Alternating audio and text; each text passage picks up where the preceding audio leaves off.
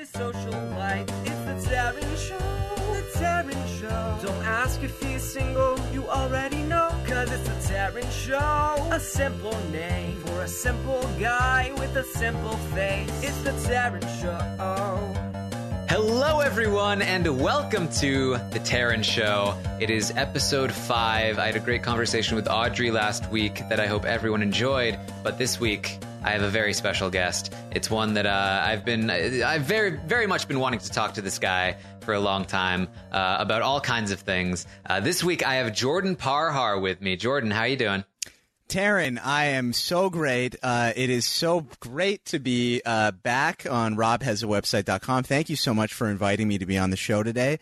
But I got to say, man, I'm really digging what you're doing. I'm very proud of you. You've come a long way from being the unofficial co-host of the Happy Hour to now having your own podcast and, hosting all these Big Brother, RHAP episodes and doing these Big Brother live feed updates every single day. I mean, it's really crazy that, you're doing all this. But I got to say, and I'm very proud of you, but I got to say, man, the Taryn Show, dude, I don't know who came up with that name, but I really think our mutual friend Colin Stone, he said, "Tearing it up." He said, that's what you should name the podcast. And I'm with Colin. I think Tearing It Up should be the name of the show. I will say that, maybe that messes with some of the theme song submissions. But man, it's just too, you're not a bland guy, Taryn, come on. And that's just a bland name. Look, I had lots of ideas for names that I workshopped with a certain person that runs a certain podcast. Okay. And we just ended up going with the bland ones because all of my other ones were way too nerdy and obscure. What about or even like I would have given you a Happy Hour. Why not? The Happy Hour with Taryn Armstrong. It's got a great ring to it. I don't know. I feel like me not drinking doesn't really mesh with that. You can't spell Armstrong. Well, I guess you can spell Armstrong without RHAP, but I don't know. So I just want to say though, for real, congrats on everything. It's been great to see how far you've come, and I have been a little bit of a silent cheerleader for you because I've been very busy and stuff this summer. But I just want to let you know that even if I can't listen to every episode, I always download, and I'm very, very proud of how far you've come. So great job, my friend. Great job. Thanks so much, Jordan. Yeah.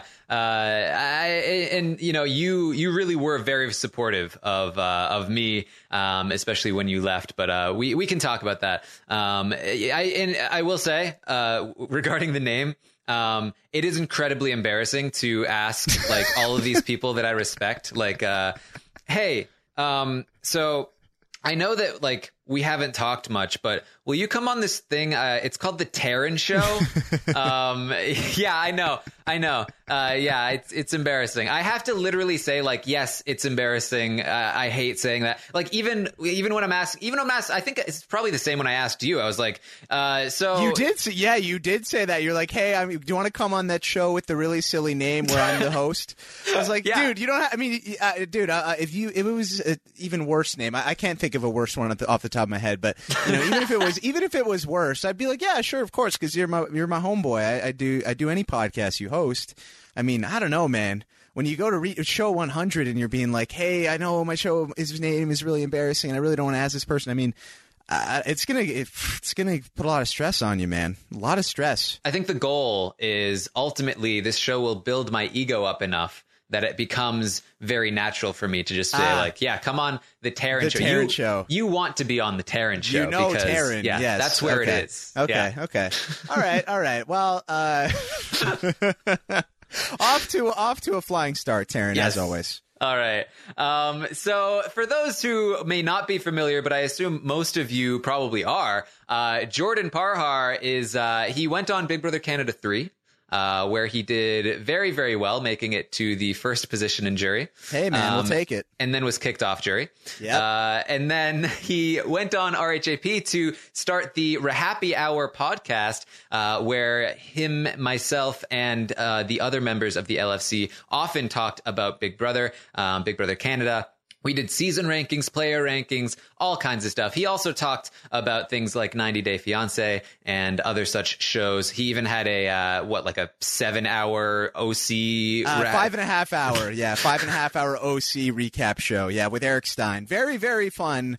If you were a fan of the OC, definitely recommend you check that out. Yes, and he recently decided to quit the podcasting game, or at least the reality TV podcasting game for now. So that is where we are with Jordan. He's a very, very good friend of mine, so I'm very happy to have him on to talk about all kinds of stuff. But I think the first thing I wanted to ask was when you were in the Big Brother Canada house, your parents were very involved in like the Twitter verse. I remember them. It was my first season covering, and they were. I think it was your mom actually was like DMing me like, "How's Jordan doing? Like, do you think he can get out of this one?" And I just thought it was the sweetest thing. Like, what are your parents like? What was it like growing up with these parents? Yeah. So yeah, my mom. That's so funny. I didn't know my mom was actually DMing you, but it's when I was on the plane home. Funny, just side note.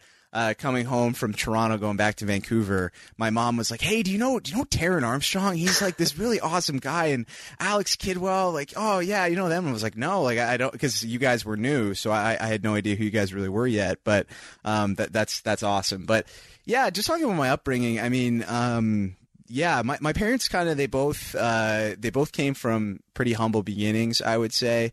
My dad, his parents, they moved here from India probably about, I think it was like a year, like 6 months before he was born. So he was like the first of his siblings to be born here. So he didn't have a lot growing up. My mom grew up in a home where, her parents weren't, they were never married. So she, was kind of bouncing around between homes and stuff like that. And I think that really, because of that experience that they both had, like facing a lot of adversity growing up, I think that really, built a lot of character in both of them. They met in high school, and then they eventually got married and, had me and my sister. And I couldn't ask for better parents. I think you look at, a lot of people that go on reality TV and you don't see parents out there on Twitter or social media trying to, even like to pay as much attention as they were, to being as invested as they were in me. I think that really just shows how much they really care about me and how close our family really is. So it was really, really awesome growing up in my house. I mean, I had an unbelievable support network, from a very early age on, and really, really strong role models. Like they really taught me a lot in terms of just, like social skills, and in terms of, just trying to be a good person, and trying to, stand up and do the right thing. And they really instilled a lot of really great things in me. I've lost sight of a lot of those things along the way. But I feel like I'm now at a point where I've really come to appreciate what they've done for me and everything that they've just everything really in general. My dad got death threats the day that I said I dissed Frankie Grande one day on the feeds, and my dad had I think he said he had 200 Twitter notifications of Frankie stans coming after him. Oh no. Yeah, so that was pretty funny. But and you know what? The other thing too with my parents is they were Big Brother fans as well. They were big fans of the show. The reason why I was such a big fan of Big Brother was we started watching as a family every summer, starting with Big Brother 2. We'd always get together, my mom, my dad, my sister, and I, we'd always watch Big Brother. And every year through until Big Brother 16, that's what we did. And so it was kind of like a family bonding experience. So that was another reason why they were I was really lucky to have them along the way, is they were super supportive of the whole Big Brother dream, because they knew what the show was about, and they were fans themselves. So,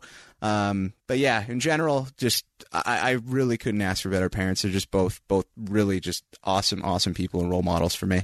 Yeah, I've always admired, like the families that are very supportive, and parents that are willing to be there for you and support you. I feel like that's very helpful when you're a kid. Yeah. Is your family really important to you? Yeah, man. Family is the most important thing to me in my life.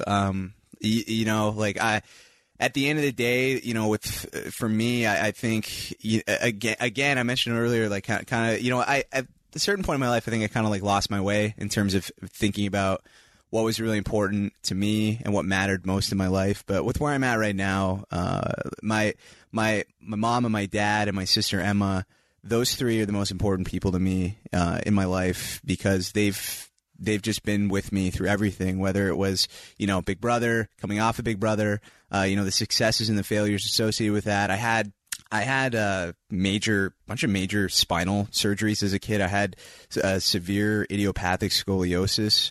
I don't know if you know what that is or if the listeners know what that is, but it's basically a condition where your spine doesn't really, when you grow, it's crooked. It's like shaped like an S. It's not shaped straight, or it's not, it doesn't go up and down. So, and there's a bunch of rotation that goes in with your spine. So then that causes like your rib cage to move, and it messes with your organs. So it was a really like, I had spinal fusion surgery when I was, I think I was only 16. Yeah, I would have been 16 when that happened.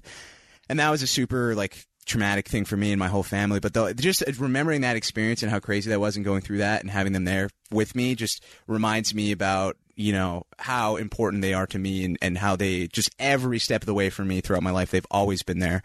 And random fun fact, Alex Kidwell had the exact same surgery when he was a kid, which is really, really odd that somehow we both had the same thing. We ended up becoming buddies through the podcast because I had never known anyone else who had it. But yeah, no, man, family is most important to me, man, because at the end of the day, I mean, your relationships in your life, that's all you got. At least that's the way I look at it. And it's building upon those close ones and strengthening them and nurturing them that is really, really important to me in my life with where I'm at right now.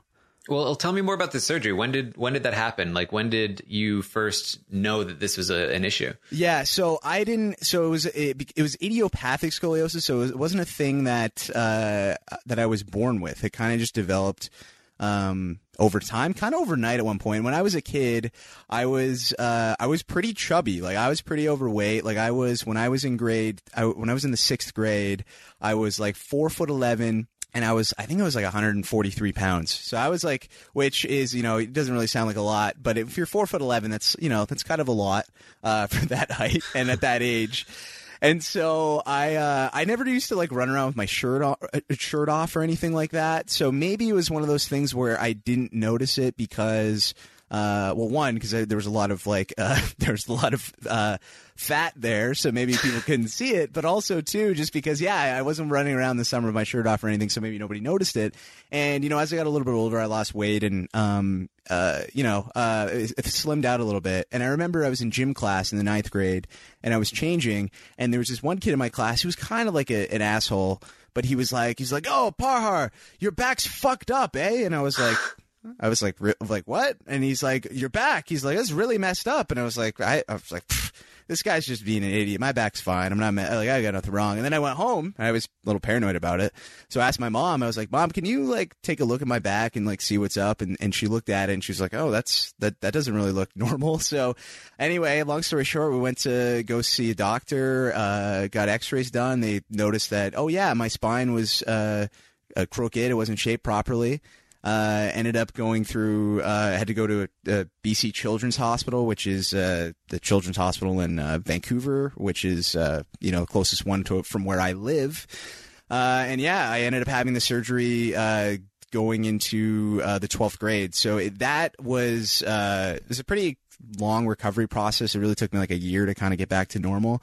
But it was a good experience for me because it kind of showed me that before I had that surgery, I was very like academically minded. I was closed-minded in a lot of ways. I was like, just school was super important to me. I would stress out about it a lot. I would worried about it.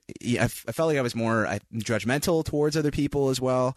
And then when I had the surgery and I came out of it and I was okay, I think it kind of gave me a new lease on life. And I realized that, life's too short to kind of just stress and worry all the time about stuff that, in the grand scheme of things isn't as important. I think I might have taken that a little too far in terms of slacking a little bit and my senior year of high school and, my first few years of college. But I do think that in the long run, just that whole experience and going through it, I think it really helped me out. And I did they said that, after I had that surgery, I was done and I wouldn't have to have spine surgery again. And I was like, okay, cool, I'm fine.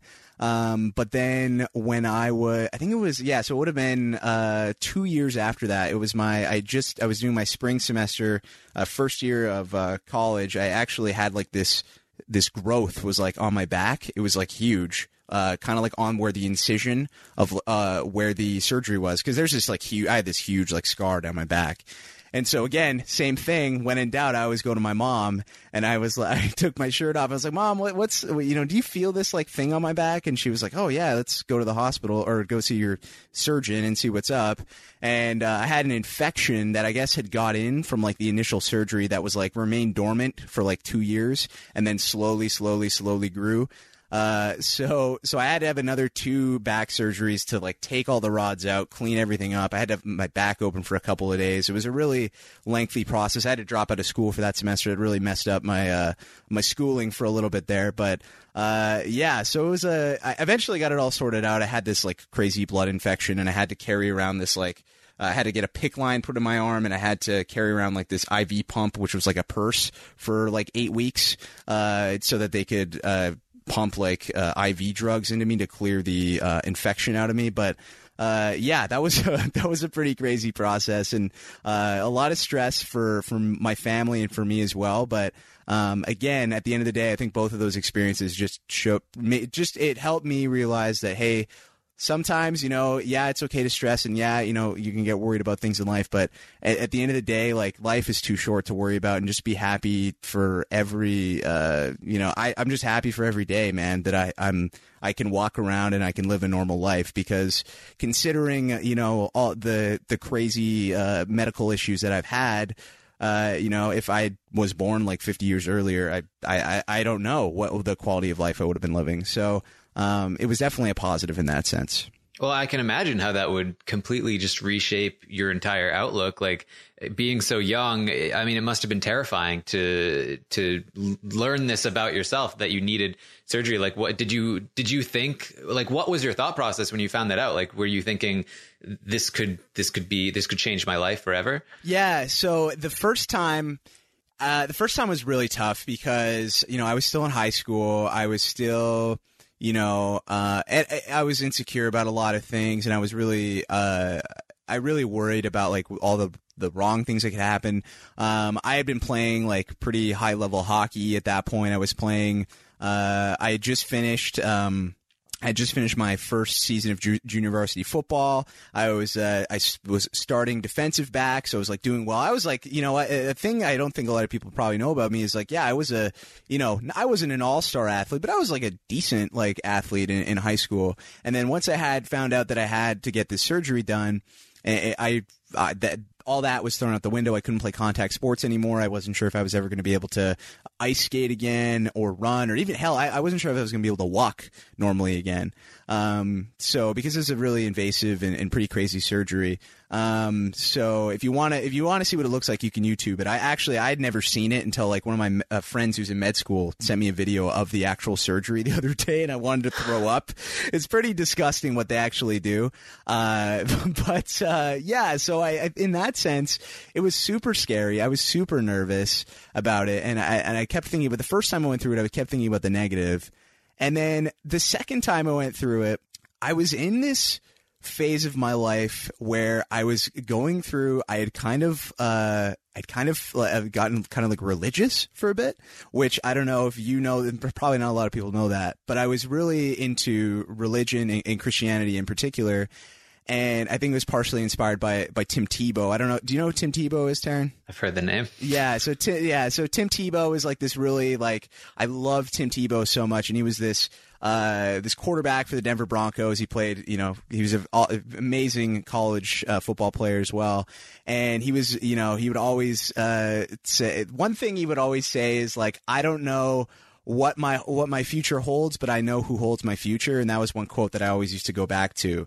And, I do believe in a higher power now. I don't necessarily know what that is. I'd say I lean a little bit more towards the agnostic side of things, but that belief and that mindset really helped me get through that second set of surgeries, because that was it. I thought I was done with everything. I thought I was completely fine. I thought I had nothing to worry about. And then I kind of just got blindsided by having to have those 2 surgeries in the middle of that spring semester there of college.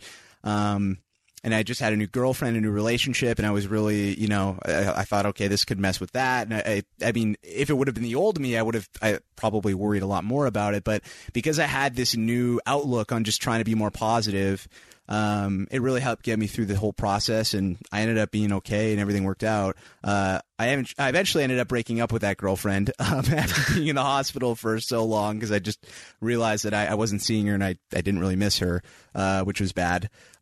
So yeah, I mean, it ultimately worked out for me, and it kind of gave me a new lease on life and a new perspective on things, which I'm really grateful for. Well, do you think that first experience sort of helped lead you toward that idea of being a little more religious? Like, I mean, I can imagine where it's like when I was in high school, I had all sorts of like legitimate concerns, but if I had had some sort of, life altering thing like that happen to me, I think a lot of those would have just dissipated and just been like, it would have completely changed my entire view of like what life was. Yeah, it definitely put things into perspective for me, for sure. And I don't know, like that whole religious period of my life, that wasn't, I mean, yeah, I guess it was kind of like, it kind of, I guess you could say, I never really thought about it that way. But yeah, I would say that first surgery, when I was able to take those first steps again and walk and start to get back to my old life,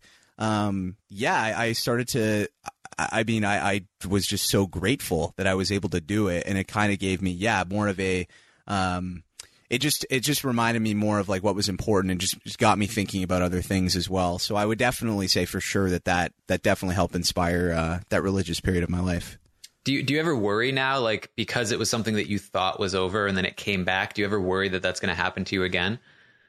Oh man, I don't. I really don't, because I mean, I probably should, but no, after the second time it happened, I just kind of felt like, okay, like I've beaten this, like I'm done, and it's good, and I don't have to worry about it. And I went for a bunch of tests and a blood test to make sure like the infection was gone after in the months following, and then I also went for regular checkups with my surgeon to make sure my back wasn't going crooked again, and I had to get rods put in my spine again to straighten it out. And I should have probably framed it as that, or mentioned that earlier. Is basically the surgery is they cut you open, they drill holes in your vertebrae, and then they put screws in them, and then they attach rods to each side of your spine, and then that straightens you out and gets your back to straight.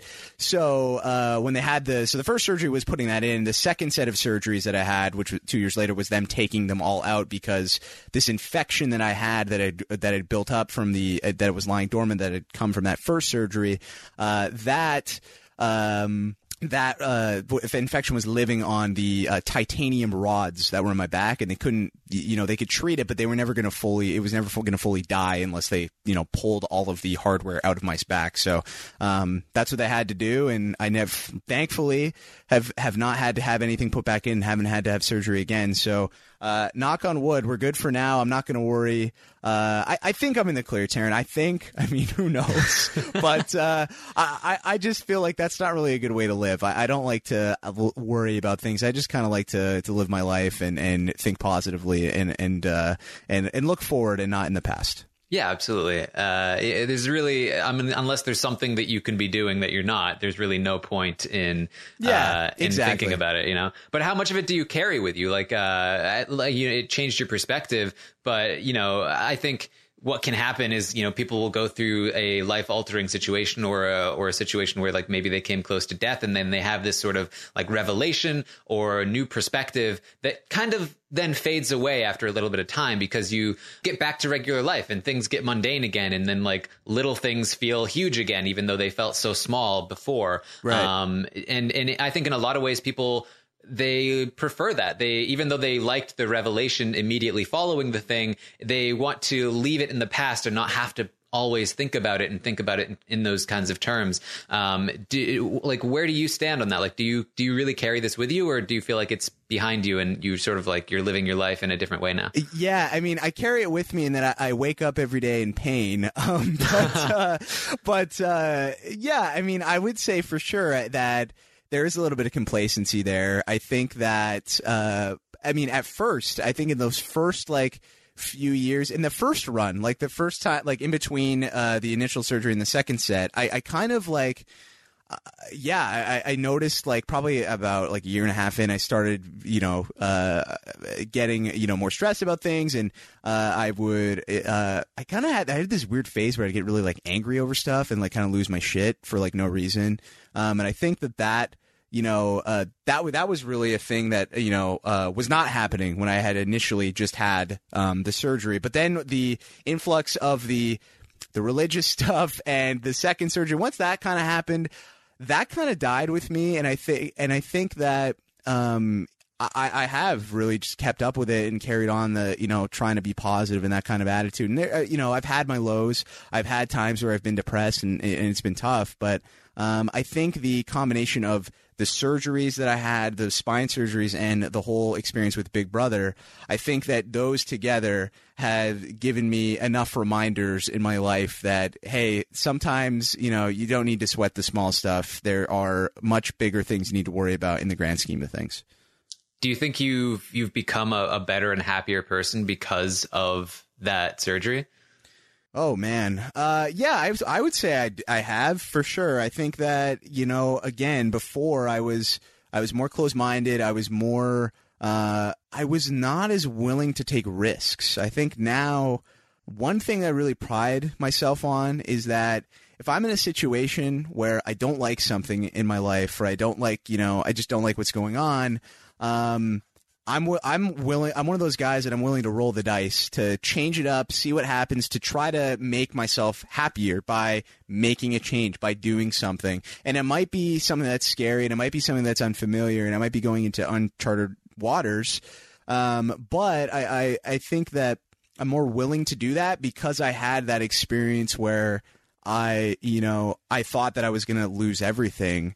I became more willing to try new things and to take risk and go for it, because hey, even when you do face crazy things, sometimes you can always get back up and you can always regroup and try to figure out something new and a different way of approaching things, even if it didn't go as according to plan, as several things in my life have gone in between that surgery and now. So yeah, I think it's definitely made me a happier and a better person, because I don't know if I would have been as willing to roll the dice and take as many risks as I have from that time between then and now. Yeah, I've always sort of been like interested in that question of myself having gone to the hardships. Like, those things made me who I am today, and I like who I am today, and I appreciate the fact that I was able to get here because I faced those things. But then it's like, would I rather not have faced those things? Like, because I certainly often find myself like, well, life would have been great if things had been happy and fun.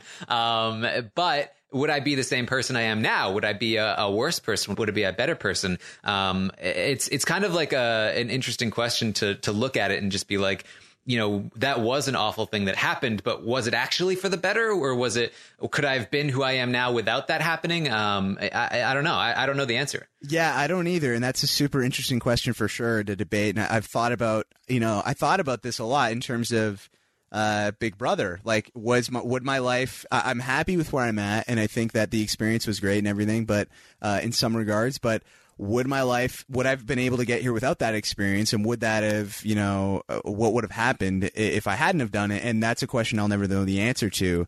But I like to live in a world where we all fail at a lot of things, or we all face things that are tough and they're hard, and I think that they build character and they teach us new things. So I like to live in a world where, as hard as some things are and as traumatic and awful as some things are in people's lives, I do think that, we do come out, a lot of times we can come out on the other side of things a lot stronger than we were initially, because until you're tested, until you're faced with these major life-altering events, or super traumatic or awful events, you don't really know what you're capable of, what you're made of. And once you come through on the other side, out of that thing, once you are able to climb that mountain, to get back to where you were at before, to get back to, or get to an even better place, I don't think you can get there unless you face those really tough challenges in your life. That's basically what I'm trying to say.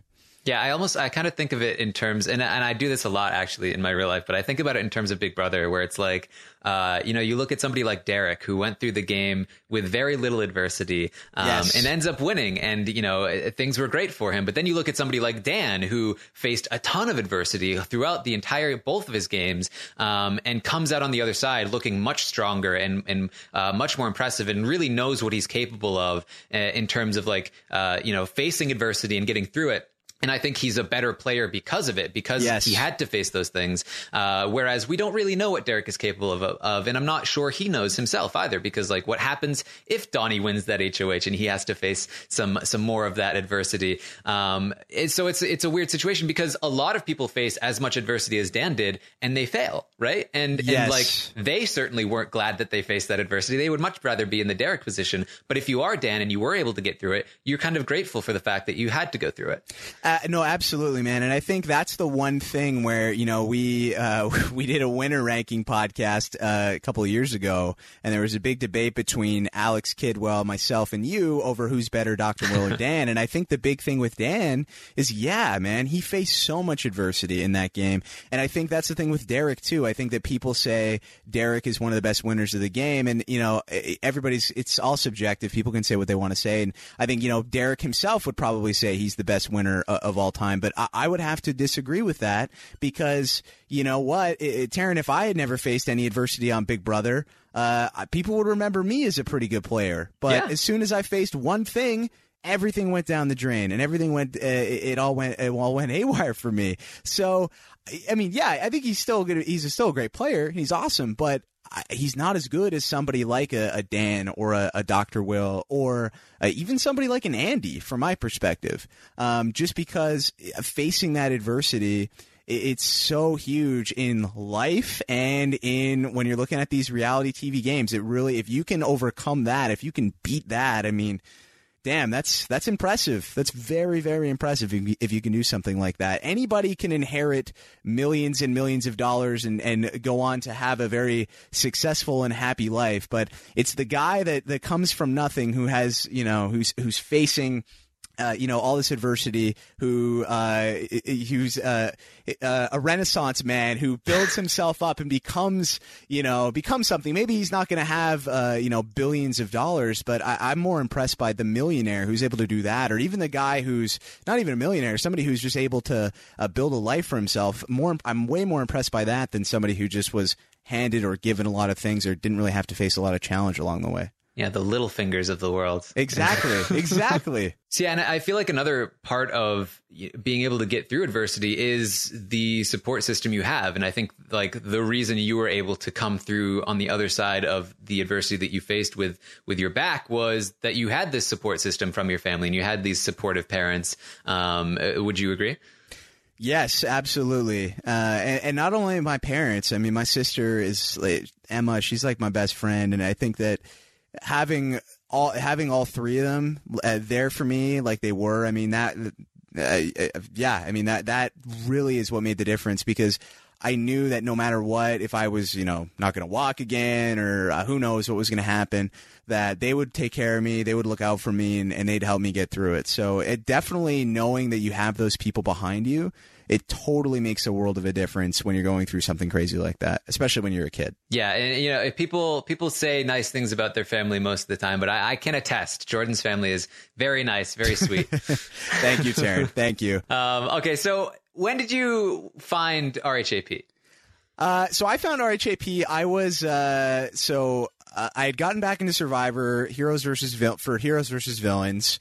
I stopped watching, I think, after Guatemala, so I had taken a bit of a break.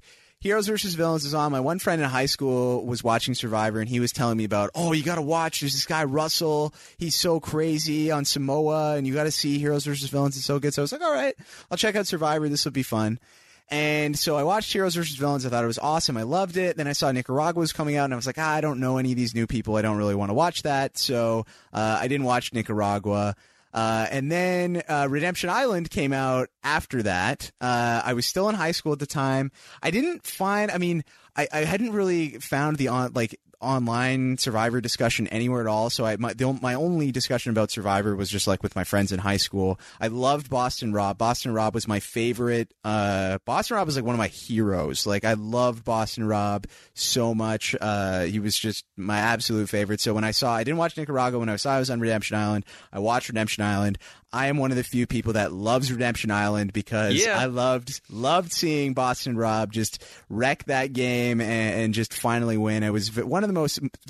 Seriously, it's crazy that this is the case, but one of the more satisfying moments of my life up to that point was seeing Boston Rob win Survivor Redemption Island. So that was great. And after that season, I thought, okay, I should probably I'm into Survivor now. I've seen 2 of the last 3 seasons again. I love this show. I remembered why I fell in love with it as a kid, and so I was getting excited for South Pacific. I had I just recently rewatched Tocantins. I loved Coach, so I thought it was gonna be a lot of fun. And I was just looking for stuff on the internet. I remember in September of that year before it came on, and I came across the Immunity blog, which was a little blog on CBS.com written by a man named Rob Cesternino. And I read it, and I was like, oh, this is cool. And at the end, he said, hey, check out my podcast. Rob has a podcast. So I was like, okay. Imagine this is like Survivor Talk, and I had just gotten into podcasts, and I mainly was listening to like sports ones, but I thought, hey, if I like Survivor, I'll listen to a Survivor podcast, why not? And I listened to it. I think the first one I listened to was Rob and Nicole talked to Andrea Belke, and I loved it, and I thought it was awesome, and I just kept listening, and I became more and more into it, and I started, commenting on the, in the Facebook page and stuff, and trying to get involved in the show, and some of my questions got read on the air, and it was super exciting, and I loved it, and I really loved the dynamic that Rob and Nicole had. So from there, I really fell in love with it, and I was already watching Big Brother. I took a break with Survivor. I never took a break with Big Brother just because there was nothing ever on in the summer. So once I found out that he covered Big Brother as well, I thought this is great. Big Brother 14 was coming up, and when that was on, I was all in on RHAP as well, just because that was just such an amazing season, and it was so good to have that content to be a little to accompany me through my journey of watching Big Brother 14. So yeah, that's really how I got into it. Became a super diehard fan of RHAP and of Rob and of everything that he was doing. So then when Big Brother Canada started, did you immediately think like, I want to actually do this? Had it been something that you wished you had been able to do before then? Yeah. So that's funny. It's because, when I was in after I had had the first back surgery, I really was like, that's Heroes vs. Villains was on. I was still in high school. Actually, no, I think I'd maybe just seen Heroes vs. Villains. I don't know. I was really into Survivor, so I really wanted to go on Survivor someday. But the problem was, I was Canadian. I could never play. So my game plan was I wanted to go to law school, become a lawyer, move down to the United States. And then when I was like 28 or 30 or whatever, when I was old enough to, have been working long enough and to have my American citizenship, I was going to apply to be on Survivor. But then when I saw, Big Brother Canada came out, I thought, oh my gosh, this is amazing. I can finally get on this show. I get on one of these shows that I've been dying to, participate in. And so, I was really excited. I was really pumped. And so that summer I was at a really terrible job. I was working at a grain elevator, and I don't even know which I had no idea even what that was. I don't know what it is. It's basically, it was like a factory that like produces grain and like ships it out to puts it on like ships, from conveyor belts to like ships that come into like this port, and then like exports it to like I don't know, like other countries. I to be honest, I couldn't even really tell you how it works now. But I used to have to work like basically in this grain factory, like cleaning up and like grain that spilled, and like I'd have to like sweep up dust. And it was like, this thing was like built in like, I don't know, like 1905. It was really old and run down and crappy and like scary. I used to have to work like night shift, and like rats would like, there were like pipes over my head. And they'd always like run on top of me. I used to have to always like crouch down to like to clean the conveyor belts and stuff like that. It was just terrible. I hated it. And that whole summer, I just kept thinking the whole time, okay, I'm gonna get on, because I needed that job because I needed a way to pay for school, and I thought, okay, well, I'm not doing this job again. I can't do this next summer. So I need a way to somehow make money to pay for school. And I was like, oh, the only way I can do that is, well, better get on Big Brother, because they had just announced it. So that whole summer I would go to work, and while I was working, while I was sweeping and doing other like odd jobs and crazy dumb things on my night shifts, I would always think about, okay, what do I need to do to get on Big Brother? How can I get on Big Brother? How can I get cast in Big Brother Canada? This is really going to help me out. And that whole summer, that's basically all I did. And I was really, getting myself mentally prepared and thought, okay, this is great. I'm going to be able to get on this show. I bought Dan Giesling's book. I thought this was awesome. I made an audition tape. I sent it in. And I heard nothing, and I was very, very disappointed. So that's basically kind of my thoughts when Big Brother Canada first got announced. So were you in communication with Rob at all through any of this when you were trying to apply? Yeah, so I applied the first time, and I heard nothing back, and I thought, okay, well, I need to change something. Clearly I didn't follow Dan's advice correctly. And if you want to see my audition video, I think I took it down from my YouTube because it's just too embarrassing, and I just don't want to have anything. I want less stuff of me on the internet than there already is. So I didn't know what to do, and Rob actually had announced that he was doing consulting for people who were applying for Survivor. And this was I think this was like October of 2012. And so I was like, hey, okay, like I'll reach out to Rob. I'll tweet him, or I'll send him a thing saying, hey, I don't have a Survivor tape, but can you look at my Big Brother Canada tape? And he said, sure. So that's when that was the first time I actually had talked to Rob one-on-one. And so we had I signed up for like a 45-minute Skype call. He went on with me for like an hour and a half. We went through like step by step over everything with my video.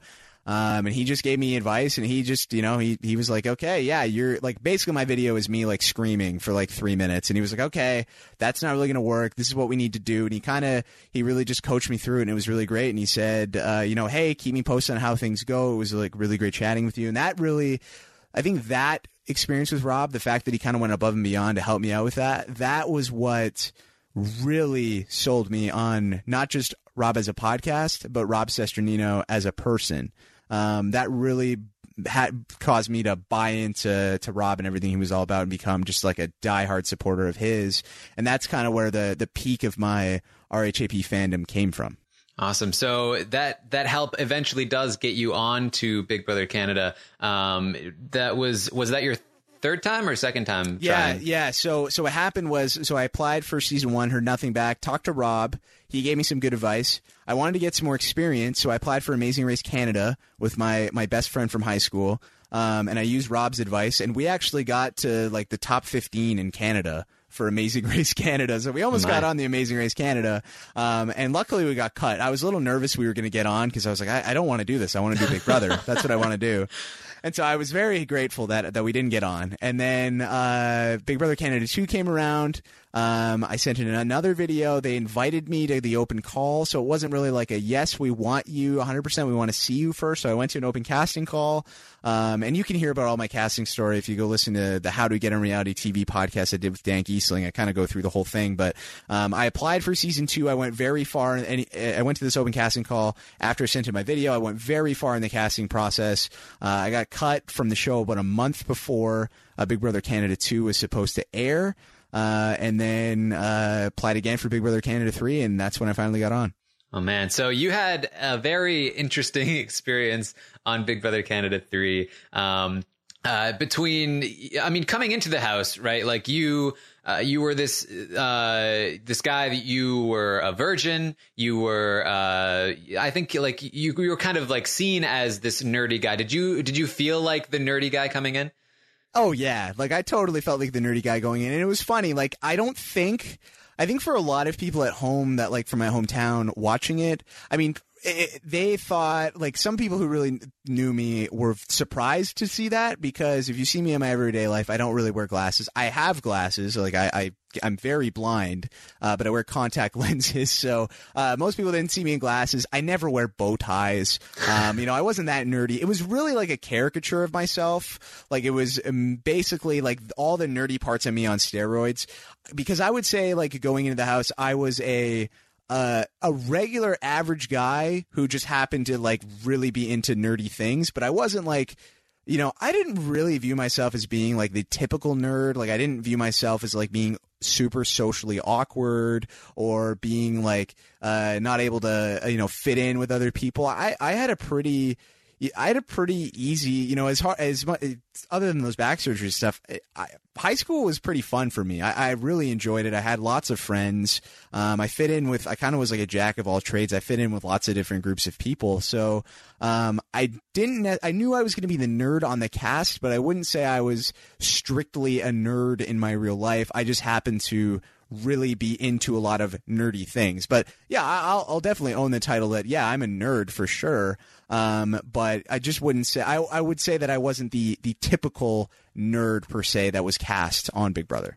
Well, you definitely experienced a lot of things in the house. I mean, you end up losing your virginity. Yes. You experienced not in the house, in the jury house, yes. But yes. Yes. Same thing. Same thing. Almost. You were a mastermind. You were a fool. You were betrayed. Yep. Now, coming out of the house, you've got a ton of attention. Did this feel like a big turning point in your life? Oh man. I mean, yeah, it was just like a lot. It was, and it was crazy. I think it was one of those things where, in terms of thinking like why I wanted to apply, like there were, going back and comparing that to like what I actually experienced, like part of the reason why I applied was partially because I was such a huge fan of the show and I really enjoyed it and I wanted to, I thought, hey, this money could help me and also like, the experience will be fun. But I also kind of thought like going on the show would help like fix a lot of things in my life. That I wasn't like feeling the greatest about. Like I wasn't 100% sure with what I wanted to do with the rest of my life. That was something that I was like insecure about. I had this group of friends like in high school that I was really close with, but the only thing that really bonded us was like our experience in high school. Like with the fact that we went to the same school together, we didn't really have a lot of the same, interests per se, at least this crowd that I was hanging out with at that time. And they had kind of branched off and made like some new friends and they were doing some other new things. And I wasn't. I was, trying to like hang on to that group of friends and trying to, prove my worth and prove that, I was a good friend and someone, that was valuable to keep around. But the more and more that, as time went on, they would kind of, make plans without me, or they would kind of just, they were going off with, their new friends. And, I was feeling like I needed to somehow rope them back in and show to them, hey, like I'm a good friend and I'm somebody you want to be friends with. Like I'm quote unquote cool, and I felt like going on the show would help me with that.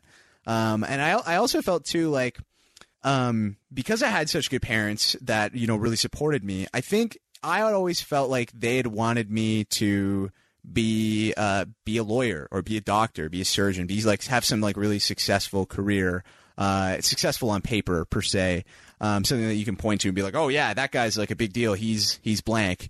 And I wasn't really doing that with my life at that point. So I felt like I was letting them down too in my life. So there was all this stuff that was kind of going on in terms of like my thought process for applying and my reasoning for wanting to get on the show. And I had also too, like, there was this other one half of my extended family. Like I was never really close with them because they were like, they were like religious. They were all Jehovah's Witnesses. So there was never really a huge connection there, but I thought, hey, if I'm on this show, maybe they're going to feel like, oh, okay, like we'll appreciate you, Jordan. Like you were on this TV show, like, haha, whatever.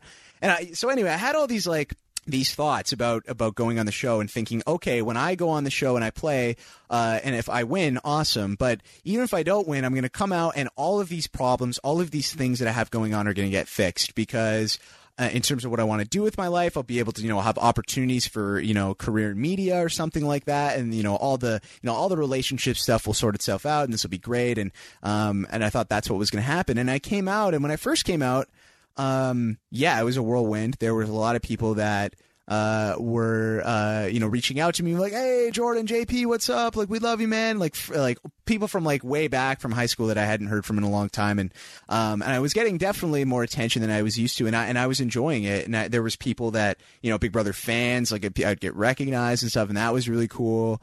And I liked that, but I slowly started to realize like all the stuff that like I thought was going to happen, like none of that actually came true, and none of that really happened or changed in my life. And it actually, like, for most of those things that I wanted to make better, most, if not all of those things got worse as a result of going on the show. So yeah, it definitely changed my life for sure. And it wasn't really at all what I had expected going in. Well, I mean, let's talk about some of those things that became worse. I is one of them what happened with Cindy? Well, I mean, yeah, okay, and that was another thing too. Was I thought I didn't get any attention from girls. I was a virgin, and I was insecure about that. And I had lots of friends who had long-term relationships, and I never was that kind of guy. And I had like one girlfriend that I broke up with after I had my second surgery, but that was pretty much it in my life at that point. So yeah, I also thought, oh, if I go on this show, like girls will want to date me because I was on TV, or because like they can see that I'm a good dude or whatever. Which is totally like the wrong way to go about things. But anyway, yeah. And sure enough, I go in the house and I meet Cindy, and I'm like, okay, like whatever. Like I didn't really expect anything to happen. And then, one thing led to another, and then we were in a showmance, which I never in a million years. I know, like in my pregame interviews, I was a total douchebag and like played up this character that I was like, this villain and this guy that I really wasn't. And I said, oh yeah, I want to get a showmance. I didn't want a showmance. I had no idea what I was doing. Like there's not at all what I wanted or what I expected out of it. But yeah, it fell into my lap, and because I was young and stupid, and I was just like, okay, well, this girl's attractive, so yeah, sure, I guess I'll go for it and start making out with her on national television. Why not? So yeah, that definitely was not what I expected, and yeah, I definitely did not expect to lose my virginity going on the show either. So that was something that was definitely unexpected. Well, I mean, basically, your experience there was like not only unexpected, but obviously didn't exactly probably meet what you had hoped it would be, right? Yeah, no, definitely not. I mean, like it certainly did not meet what I expected. I mean, I really cared a lot about Cindy, and I thought that, hey, like this is going to be, I mean, I didn't know where it was going to go. I didn't want to be crazy and think we're going to get married or be together for forever or anything like that. But, I did think, okay, hey, maybe this could go somewhere. I really, Cindy wasn't the typical girl that I would go for, but she really did intrigue me because she has a way about her. She really does that. I admire that quality about her. And I think she does rub some people the wrong way, but she is a very, and she does, she, at least the way I saw it was that, she kind of put up a front like that she was a little bit abrasive when I first went in the house, but I could see like deep down, she was like a very like caring person, and she'd been through a lot in her life, and I really, I felt for her in that regard in that regard, and I wanted to, get to know her better, and I was just very intrigued by her and interested in her. And obviously, things didn't work out, and I don't blame her for that at all. I mean, she had no business at all being in a showmance with me, and also like for multiple reasons. Also too, I mean, we're just at different places in our lives, and also she turned 26 on the show. I was 21. There was a huge age gap there as well. And just in terms of experience, I mean, I was a virgin. I had no idea what I was doing in terms of relationships or anything. And she had been engaged. She had been through, she had been through a lot. So yeah, I mean, was I disappointed that it didn't work out? Absolutely. But in hindsight, looking back, do I fault her for it not working out? No, absolutely not. Because, there was a big gap there between the two of us. Yeah, well, you also had this friendship with Zach. You were in this secret tight alliance with Zach. You were the Newport Alliance, but he ultimately ends up sort of obviously you volunteered to be put on the block, but you didn't volunteer to not be taken off the block. And in a lot of ways, he kind of ends up screwing you over in the game. Yeah. What was that like? I mean, obviously, you talked about like having these friends that you were kind of pulling away from. Did you feel like this was going to be like a good relationship? But and if so, like, how did that turn out? Yeah, so the Zach thing was really, really crazy. I think for me, Zach reminded me of a lot of the guys I was friends with back home. And so I viewed Zach as one of those guys. I viewed him as like, okay, he's like one of my close friends. I love this guy. He's awesome. We worked really well together for a month. I mean, we did really well together. So yeah, I really... I put a lot of faith in him, a lot of trust in him, and he did what he thought was best for his game, so I don't fault him for it at all.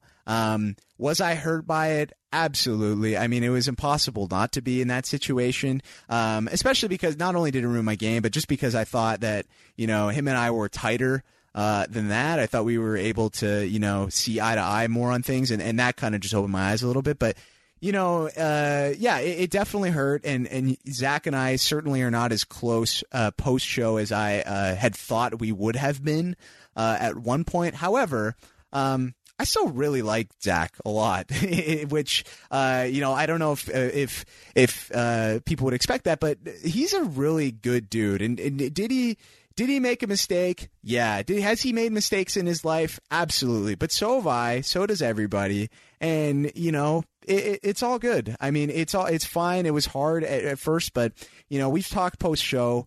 Everything's all good, and he's doing great with everything he's got going on in his life, and I really respect what he's done post show with things, and he's been very supportive of me too post show, which I've really appreciated. Like when I left RHAP, he reached out to me. He's like, "Hey man, I read your blog. I'm really proud of you and the decision you made and everything." And even while I was doing the podcast, he'd see, like when I was like top 5 in the iTunes charts at one point, he'd like reach out to me and be like, "Hey man, great job. That's awesome. So proud of you." So, Zach has been, as much, it's funny. I thought he was going to be a really close friend. Then I thought, okay, we're not going to be friends at all. And then, what Zach turned out to be, even though we don't talk every day, we don't talk very often. He's a guy that, whenever we do see each other, we do hang out. It's always just like old times, and we're still good buddies. So, it ultimately worked out in the end, and I'm glad that I had that experience with him, because it kind of made me realize that, okay, just because you meet somebody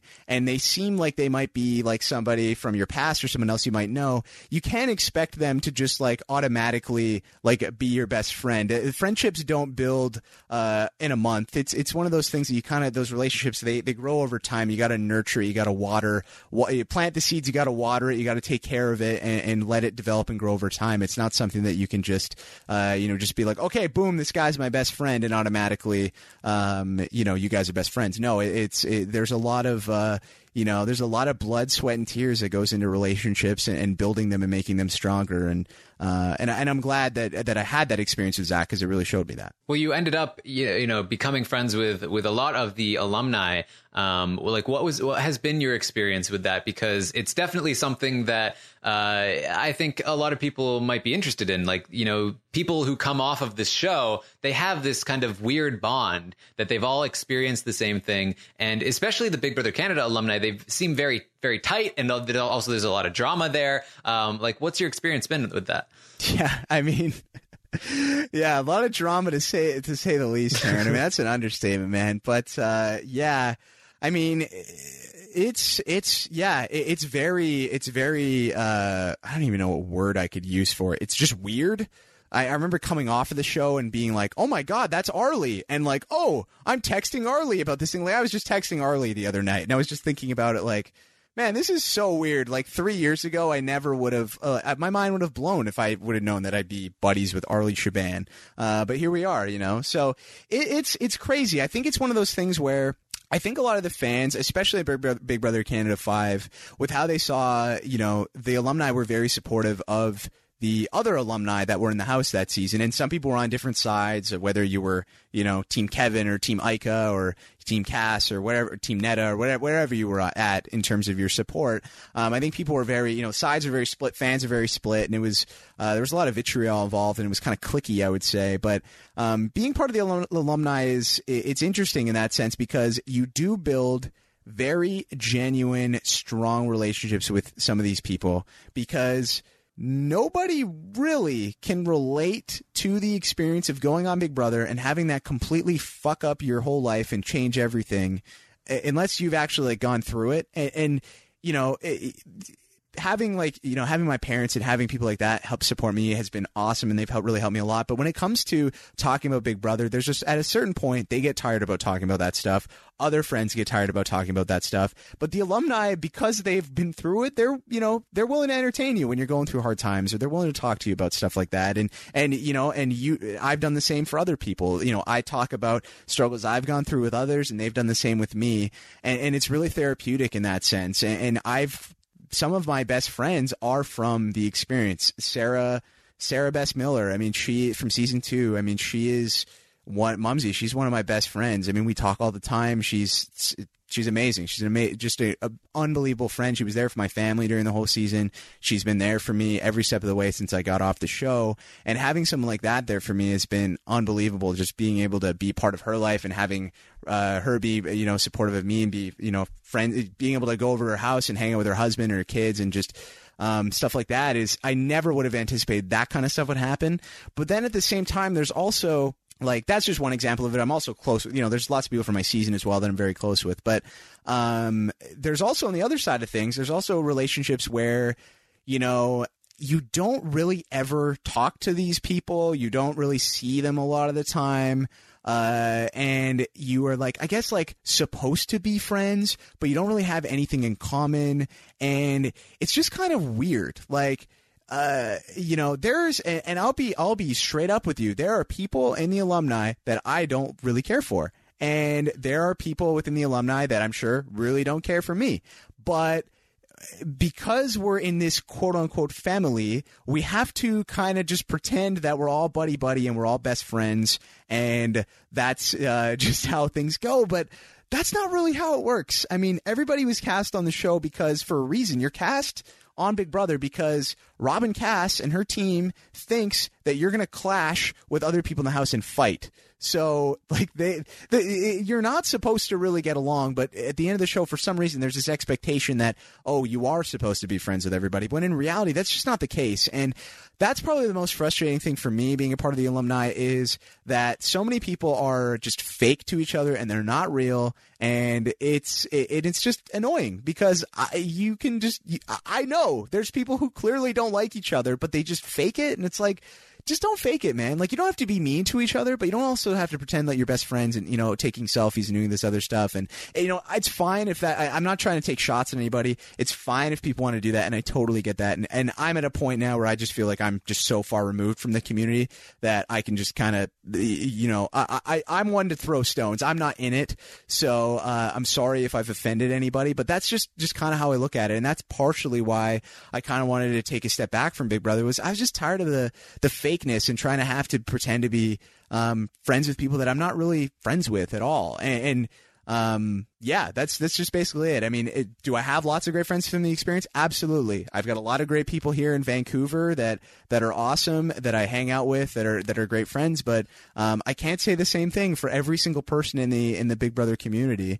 And I'm sure if you put a lie detector test to every single person in the quote unquote Big Brother family, they would say the exact same thing that I'm saying right now. Well, I remember one of the people that ended up being one of your good friends, Kevin Martin, who ends up winning Big Brother Canada 5, said on the feeds for Big Brother Canada 5 that his experience with the alumni scene was that it could be very toxic. Is that part of what you're talking about with the fakeness? Yeah, I think so. And I think part of it is that people I think it certainly can get toxic because people don't feel they can be real with each other. And I think that leads to animosity building and toxicity, and it can lead to drama and problems and lots of stuff. And so, yeah, I totally agree with that statement by Kevin. And I don't know if he stands behind that today.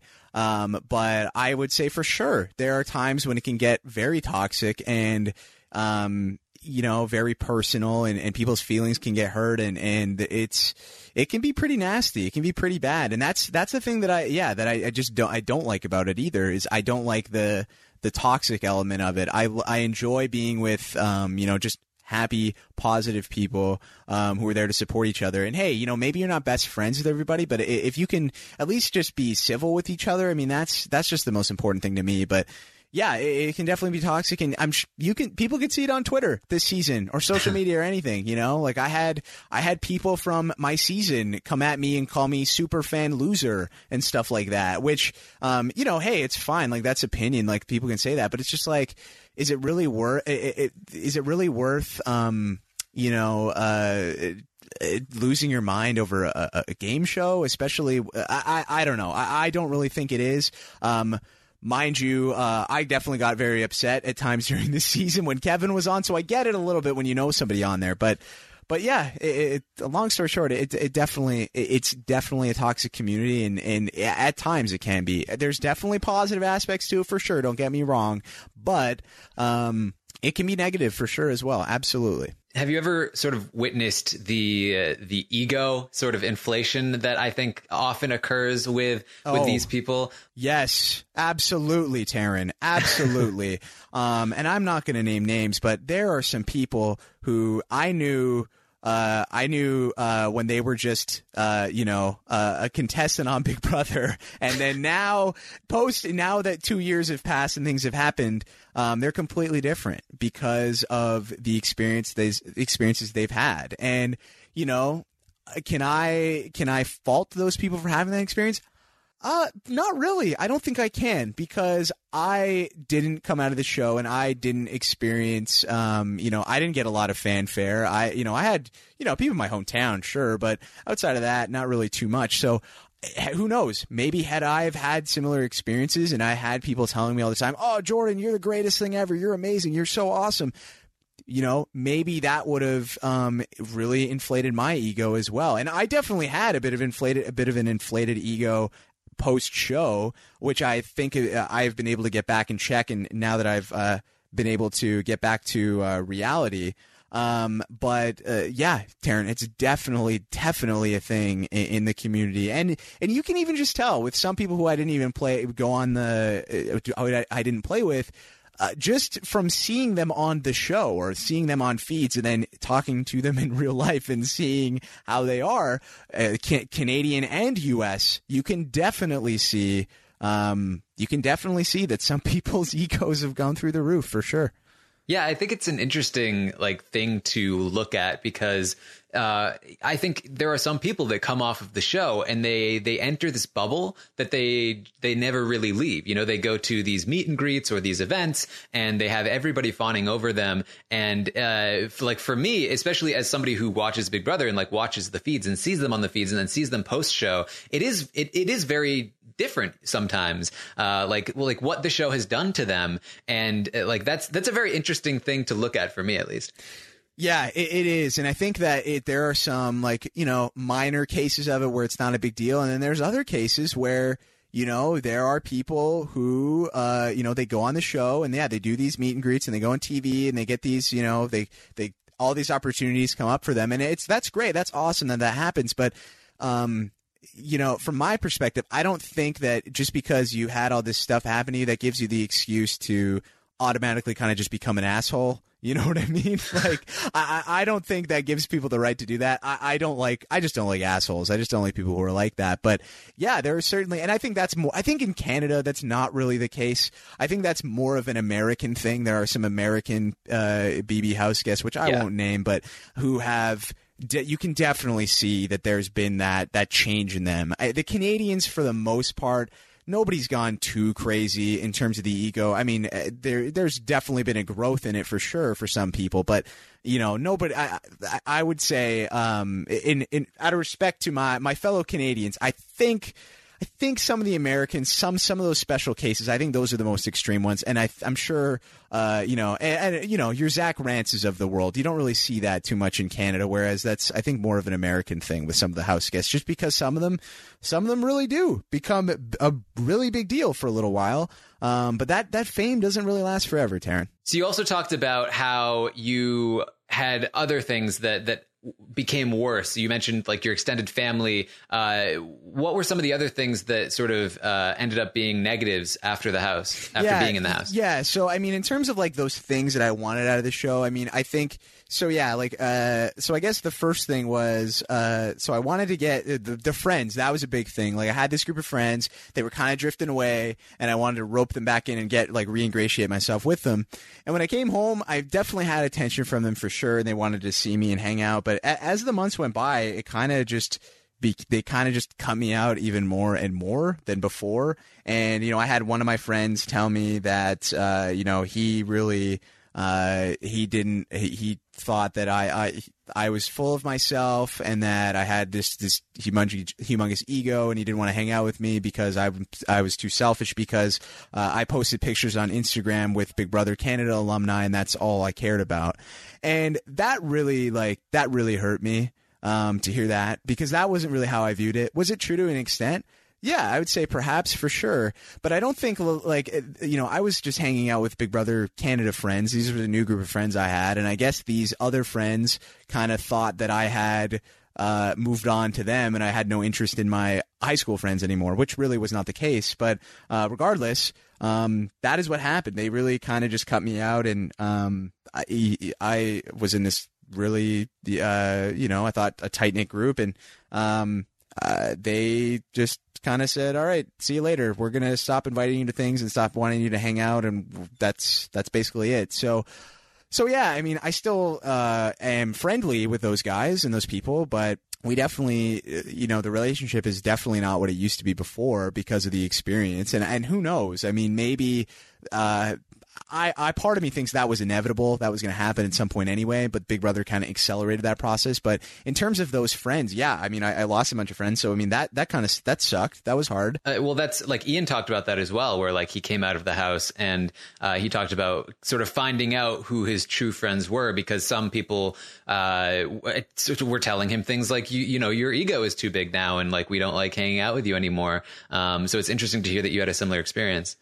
Yeah, and so it was tough because I mean, it just I needed that support from those friends, and they just really weren't there in that time. And it was funny because I had this other group of friends that I was friends with more like in elementary school, and we kind of fell off in high school.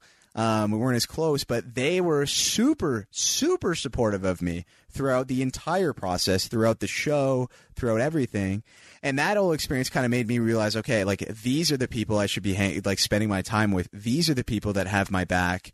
These are the people that, are more my speed. They're more, low key, not as they weren't as quote unquote cool. They have nerdy interests like I do, but they were just more my speed, more the kind of people I wanted to hang out with. So in that aspect, it was good because it kind of helped enlighten me and show me that, okay, maybe I kind of lost these friends here, but I've regained some of these other friends who, through everything, even though I kind of left them for dead, they're still there for me. They're still supporting me, and they're still, want to hang out with me and spend time with me and support me. So that really meant a lot to me. And yeah, that's definitely true. I think that what Ian said is you learn not super quickly, but after like a year or so, you do learn who your true friends are. Post Big Brother for sure. So was there anything else that it sort of went wrong after your experience? Yeah. So in terms of building on that, in terms of like family stuff, I wanted to make my parents happy and proud because, again, I hadn't really lived up to these expectations, at least these expectations that I had thought that they had for me of being, a lawyer or a doctor or something like that. And so I thought, okay, going on Big Brother is going to help me. But instead, I think that really kind of put a bit of a wedge in between my family and I. I think my parents kind of, I don't think that, taking pictures on Instagram with Big Brother alumni necessarily means that I'm full of myself or anything. But I do think for sure that I had a growth in ego and a growth in, thinking I knew everything. And I thought like, oh, I don't need, my parents to tell me what to do, or I've got life figured out. I know everything that's going on. And I've done this experience. I've been on TV. I did it at a young age, and I don't need them to tell me what to do. And I think that kind of attitude really pushed myself and my parents further apart, which was really tough. It was really hard for the first, year and a half or so post show, because, like pre Big Brother, my parents, my sister, that was everything for me. And so, weakening that relationship, that was super, super difficult to come to terms with and to deal with. And I was at one point, I kind of thought, wow, this is never going to get back to what it used to be. And that really worried me, and that really scared me. And that was something, I talked earlier way back at the beginning about, not stressing the small things. That was something that really did stress me out and worry me a lot. So that was really tough dealing with that. I also had, I mentioned that extended family who, I thought, okay, they're a little religious. They don't really, like me or whatever, but I think maybe if I go on this show, they'll come to appreciate me. And I came back from the show, and, none of them spoke to me. None of them acknowledged my existence. Nobody reached out. Nobody talked to me. We'd go to, my family stopped really getting invited to functions where they were at. So, like that really hurt me too. They just said, all right, well, you went on this show, you had this experience, and I was going through, a bit of a, tough time readjusting. And I had, at one point, one of my uncles on that side of my family, I was really close with. He was somebody who I had really admired and looked up to, and was my heroes and person that I aspired to be like someday. And he just didn't talk to me, nothing. And so that was really hard. And to this day, I mean, that side of my family just has just not talked to me at all. So they disapproved, I guess, of the whole reality TV thing, or Cindy or whatever, which I guess is fine and enlightening for sure, but still something that for me was hard to come to terms with, just because I rejection is never easy. It's never something that we want in life. I think, especially me, I'm a people pleaser. I want to make people happy. I want to be accepted. And when you get rejected by your family, I mean, that's definitely something that's hard to come to terms with. So just dealing with that post show and trying to come to terms with not only just getting my relationships back with my parents and my sister back to where I was pre-show, but also dealing with the whole extended family thing. And the extended family thing, I've tried, reaching out and stuff, but really haven't got anything back. So that's a situation where I'm at a point where I've just come to terms with, okay, that's just never going to get better, and that's fine. That's just the what they've chosen to do in terms of just not accepting me, which is okay. But luckily for me, and thankfully, I'm so grateful that I have been able to, get back to where I was with my family, my immediate family, pre-show, in terms of building that relationship back up. And I'm the most grateful for that, because I don't know what I really would have done if I wasn't able to get that back to what it was before. Yeah, well, I mean, I think it's easy to see how that alumni sort of family, very like close knit, but kind of toxic maybe sometimes thing, it happens because when you go on this show, they are the only people that understand. And you're sort of, if you're being pushed, like your previous relationships are being strained, and then you have this group of people that's like, no, come to us. We're your family. It's very easy to see how that could both be something that a lot of people would run to and just immerse themselves in and never want to leave, but also be a sort of dysfunctional place, because it's all founded on I think a positive idea, but ultimately not like the healthiest thing to run to that, instead of like focusing on trying to maintain what you had before. Yeah, I totally agree with that. I think that, and that's, I think, a lot of the problem is that for people is they don't have anywhere else to go. So they just say, okay, I'm going to jump in with these alumni. And yeah, I mean, everyone's well-intentioned for sure. But at the same time, like, you need support beyond that. You need your family. You need your friends from before. You need people that you can trust, that you can lean on. you know, hey, maybe that also includes getting like professional help. Like that's a thing that I don't think, I don't know how many alumni have gone to get therapy or gone for counseling or whatever. But I think that's a thing that is incredibly valuable and incredibly helpful for a lot of for people coming off the show in terms of readjusting. I know for me, that is what I did, and it took me a while to seek it out. But once I was able to go to therapy and to try to, you know, talk to somebody who is a professional in this regard, I think that's really what helped me transition from, okay, getting out of this hole and getting out of this funk I was in post-show to getting back to my normal life that I was at pre-show. So, yeah, I mean, I don't know. That would be the biggest advice I would give to anybody if they were ever to go on Big Brother is when you get off the show, go get it. Go like right away. Even if you don't think you need it, you need it. You need help. You need somebody you can trust that's unbiased, that's going to help you and support you and help talk you through everything. And you know, the alumni mean well, and they can definitely help you to an extent, but they can't do the entire job just by themselves. Yeah, I mean, I think obviously that can be a very valuable resource. And I mean, I know from my experience with you that like when we talked about this sort of stuff, just like the two of us, and you talked about your experience in therapy, like it sounded like the things that you talked about sounded very good to me in terms of like what it helped you accomplish. Yeah, it was super, super beneficial for me. And it kind of just helped me realize what I needed to do to get back to the life that I wanted to have. And I talked earlier about kind of rolling the dice and trying to, you know, take risks in my life to make myself happy. And counseling and therapy, that helped me realize what some of those things were. Some of those things were that I needed to do in order to take that next step in my life, and what I needed to do to kind of fix the relationships that I wanted to nurture and to get back to where I wanted them to be. So, yeah, man, it was probably the best decision I've made. I can't think of a better decision I've really made than deciding to go to therapy and to get help, because it really, really did make a difference in my life. Now, post-show, you've gotten out of the house. You've had some experience. When did you get back in touch with Rob? Okay, so with Rob, so it was funny. As soon as I saw my mom, so like at the finale, we were able to see our families for like 15 minutes. So I saw my mom. I cried for like 14 minutes of it. And then for like the 1 minute where my mom and I were talking, she's like, hey, I've been talking to Rob. He wants to talk to you. And I was like, oh my God, that is so amazing. That was so cool. So the finale weekend, every year, Big Brother Canada, they go to Niagara Falls. So I went.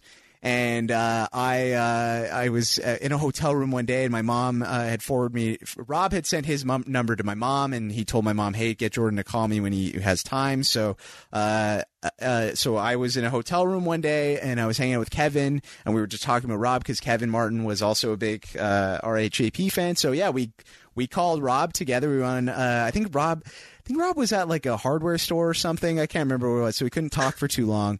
But yeah, we were just talking, and he was saying, hey, like, you know, I love the podcast you guys did on the live feeds.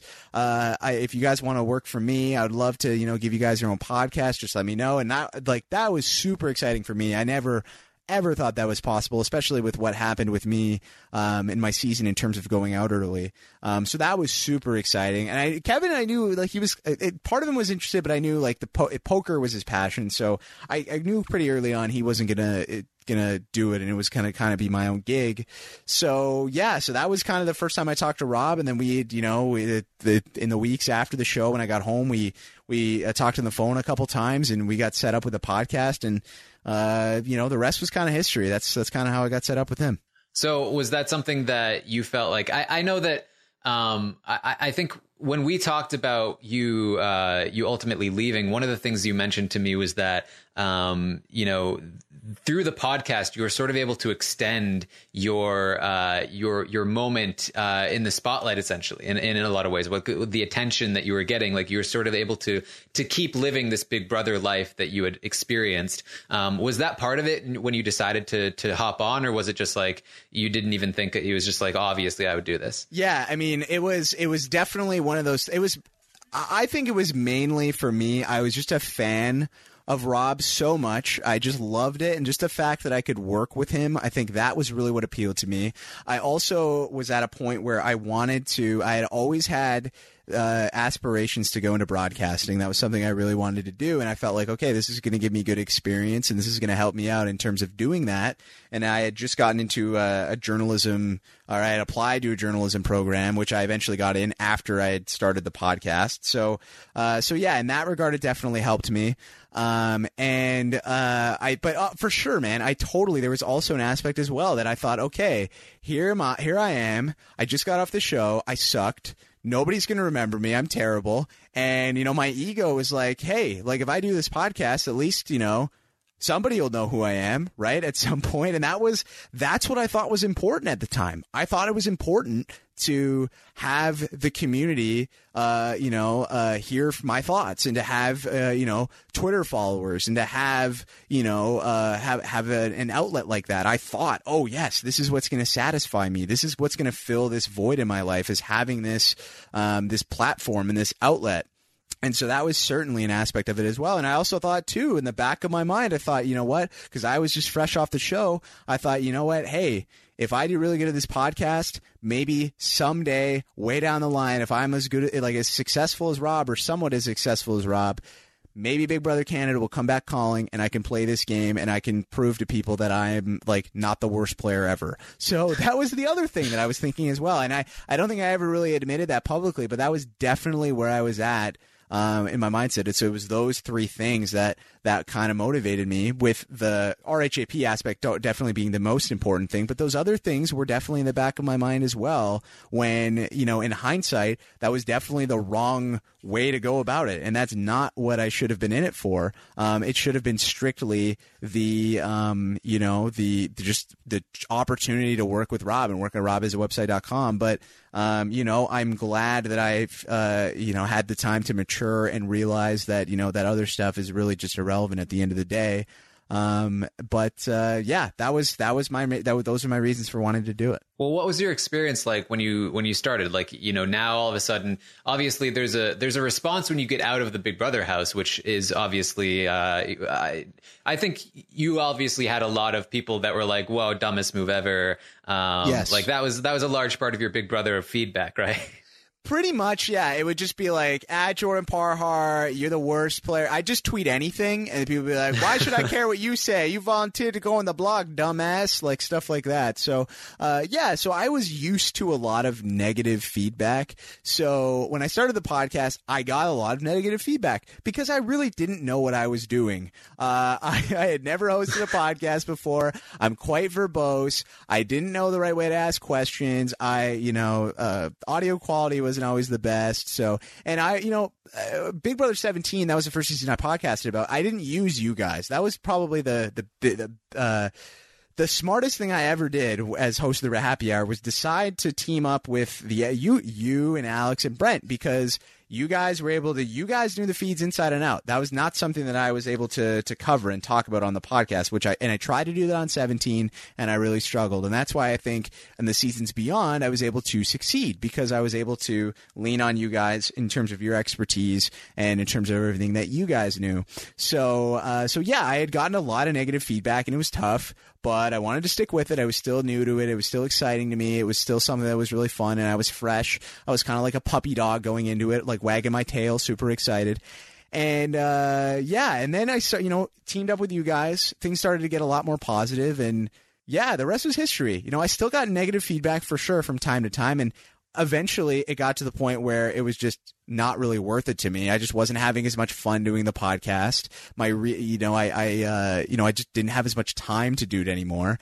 And, that negative stuff, it just became, it really just peaked during Big Brother Over the Top and Big Brother Canada 5. I really think those were, I think that those were cases where it was very specific to those seasons. I think if I would have stuck around for BB19, I don't think it would have been as nearly as negative as it was for both of those seasons. But just because of how toxic those seasons were in general online, that transferred over to the feedback in the podcast and just my, me in general, whether that was on Twitter, whether that was on, YouTube comments, whether that was on the website comments, whether that was on Reddit. I mean, dude, you saw, like, I had threads on Reddit being made of me about me like every 3 days. And I was just like, dude, like, what? I just felt like I couldn't win. And so I was at a point where I was just like, you know what, I really, I was just like, is this really fun? Like, am I enjoying this? And when I had to ask myself that question, that's when I really had to start considering, okay, is this something that I want to keep doing? And, ultimately I decided not to. Yeah. I mean, like, I remember starting out with you when, like, you were doing those, we did the blabs. Oh, those were so fun. That was my favorite thing. It was the best. Well, I remember, like, that was not only sort of like your start, but it felt like my start as well, when like I was trying to, like, use that as an opportunity to, like, get as much experience as I could. And, like, you were kind enough to let me come on and be the unofficial co-host. And, you called me the closer, cause I'd usually come on the end. The closer, the second half. And then we'd, afterward, we'd just, like, even when we stopped the broadcast, we stopped recording, the podcast, we'd stay on and, just, like, chat with the audience and have people come on and just, like, talk about, like, our personal lives and, like, about random stuff. Yeah, that was the peak of, the fun, I think, for me, was doing that kind of stuff, interacting with, the audience and have, with you and Alex and just, being on for, like, there was that one time. Didn't you guys also too at one point? I was, like, away at a wedding or something, and then you guys did a blab, and then Steve Moses came on, and then like, you guys talked to Steve for like 7 hours, and then, like, I left. I came in for a bit, I left, I came back, and you guys were, like, still on. It was just so fun. It was just so much fun, and I loved that. And, like, it's little things like that. Like, that's the kind of stuff that I definitely miss, and that's the kind of stuff that I really enjoyed. But once Blab died, the platform, we weren't really ever able to do that again. So which was unfortunate. But yeah, man, no, that was those times were so much fun. I loved it. Yeah, I mean, and then that's sort of like that idea of having more personal conversations and stuff like that is sort of like, it always stuck with me, and was part of why I wanted to do this podcast, was to like, just, be a little more, real and genuine, and, like, this is who we are, and we're just going to, like, talk about things. I think we really bonded through that experience, and then we really did grow up on the podcasting streets together, and we did face that criticism in a lot of ways as a team. And I remember going through OTT, and it was difficult for all of us, not only because of, like, what was happening, but, like, I think for both of us, we were both in the same position where, like, I mean, at least for me, like, I didn't really care about this season at all. I didn't like it at all. But because I was so neutral, people from both sides were coming at me. And it was the same thing for you, where, like, you were just kind of like, you would say one thing, and it was like one side would attack you for one thing and the other side would attack you for the other thing. And it was a difficult time. Yeah, man, it was, I really just couldn't win. I mean, I would say one thing, and the Jason fans would be like, rabble, you're this, you're that, like, and they would, like, lose their mind. And then, like, the Ball Smasher fans would be like, oh, you like Jason too much, you're terrible, we hate you. And so I think the best way to sum it up, Taryn, is I was at Reality Rally in April, so that was a couple months ago. And we were at this winery one night, and there was, like, just this, like, casino night and this party, and there's a bunch of, all the Reality Rally people that were staying at Temecula were there, and there was a bunch of, like, locals and fans of reality TV shows came as well.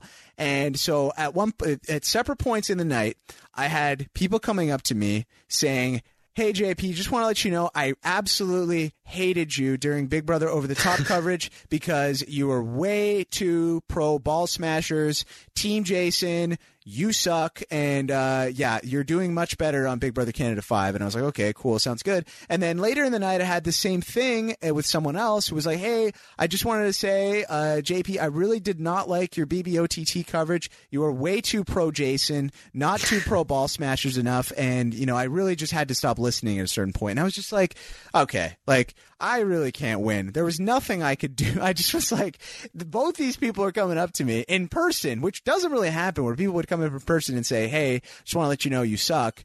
But no, I had people coming up to me in person on both sides saying they weren't dissatisfied. And that was, the hardest part of this season is no matter what I said or no matter what you said, people were upset. We just couldn't make people happy. And it was just it was just a toxic season. It just wasn't fun at all to do that. And it wasn't even, it wasn't even Big Brother, Taryn. It wasn't even, it was a completely different game, and not even a game. It was just like it was just all the wacky things from Big Brother and like voting. Like that was really it. It just wasn't what the show that I had fallen in love with and what I had liked. And that was the first time where I had told myself, okay, I'm not going to be doing this podcast forever. And there's going to be a point within the next, whether that's in the next couple of years or 3 or 4 years where I'm going to stop. Whereas before that season, I had always thought, okay, I'm doing Happy Hour forever. I'm never going to stop doing this. I'm just going to keep doing this until Rob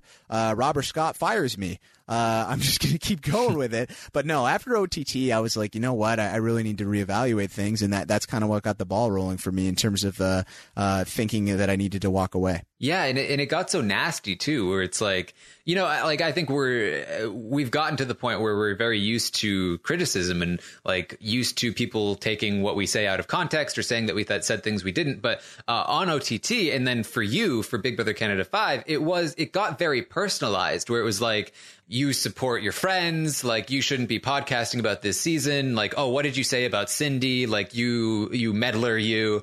And as you mentioned, you had big like Reddit threads made about you. Yeah, and that was the thing is it was just so much, and it was just, and it wasn't even really like, because I now have the perspective where it's like when I first got off the show, I really cared a lot about what fans are saying and what people thought of me.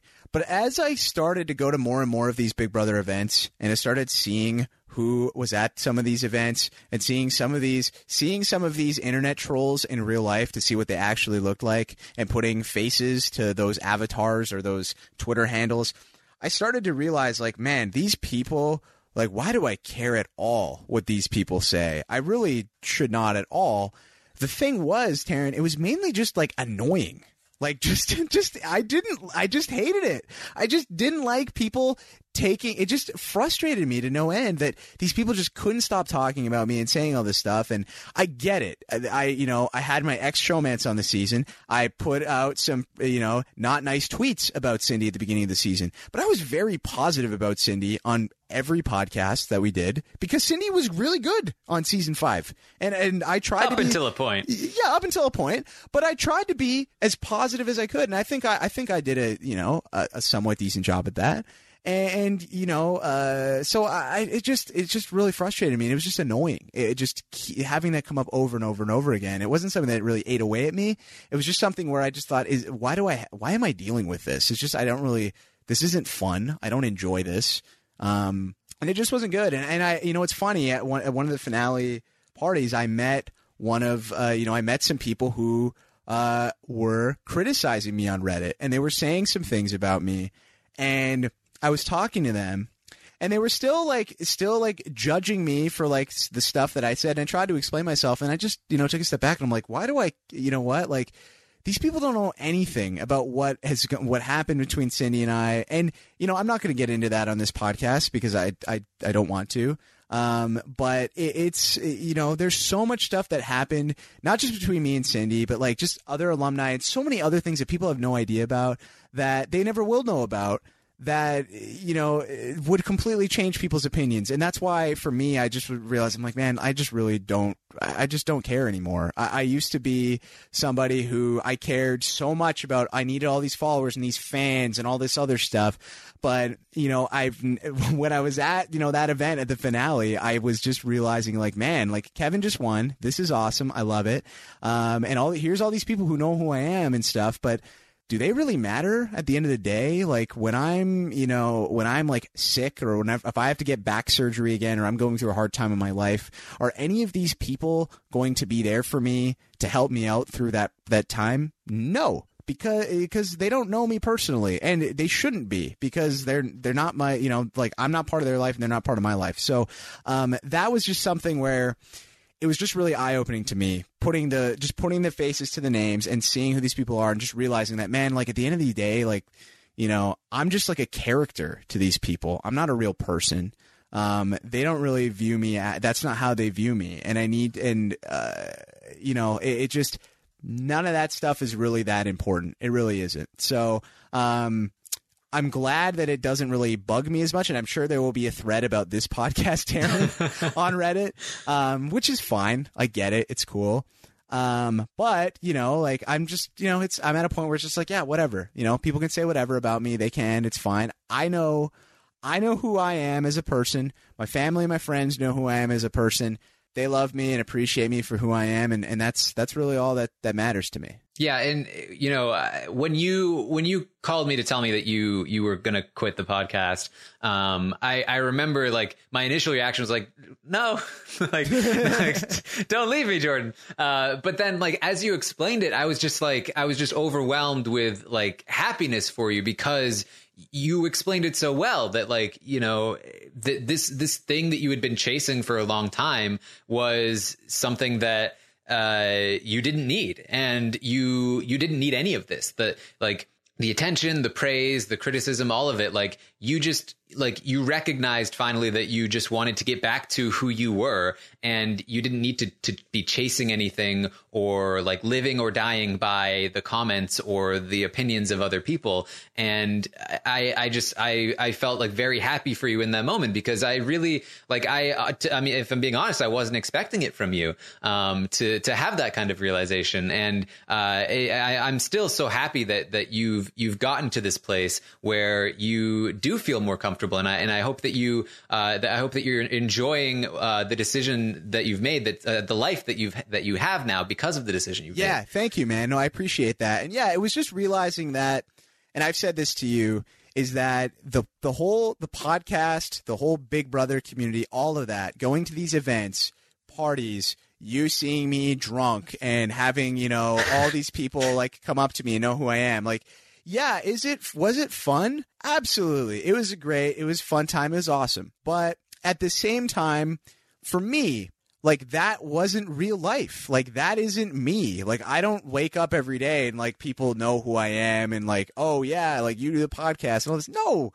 nobody in real life knows any of that stuff. It was like some double kind of life that I was living, which is fine, and it was fun for the time being. But like you said, I just didn't really need that validation anymore. I came to that realization, and yeah, man, I asking if you want me to be glad that I made the decision, and I appreciate that, and I am. I'm super happy that I made the decision that I did. I'm still on social media and stuff a little bit, but definitely not to the extent that I was before. And I find that, I'm way happier because of it. I'm able to focus more on my goals and things that are most important to me in my everyday life. And I can use the time that I have to work towards those kinds of things, where in the whole, reality TV podcasting game and the whole Big Brother community, I just didn't really feel like being a part of that was helping me get to where I eventually want to be in my life.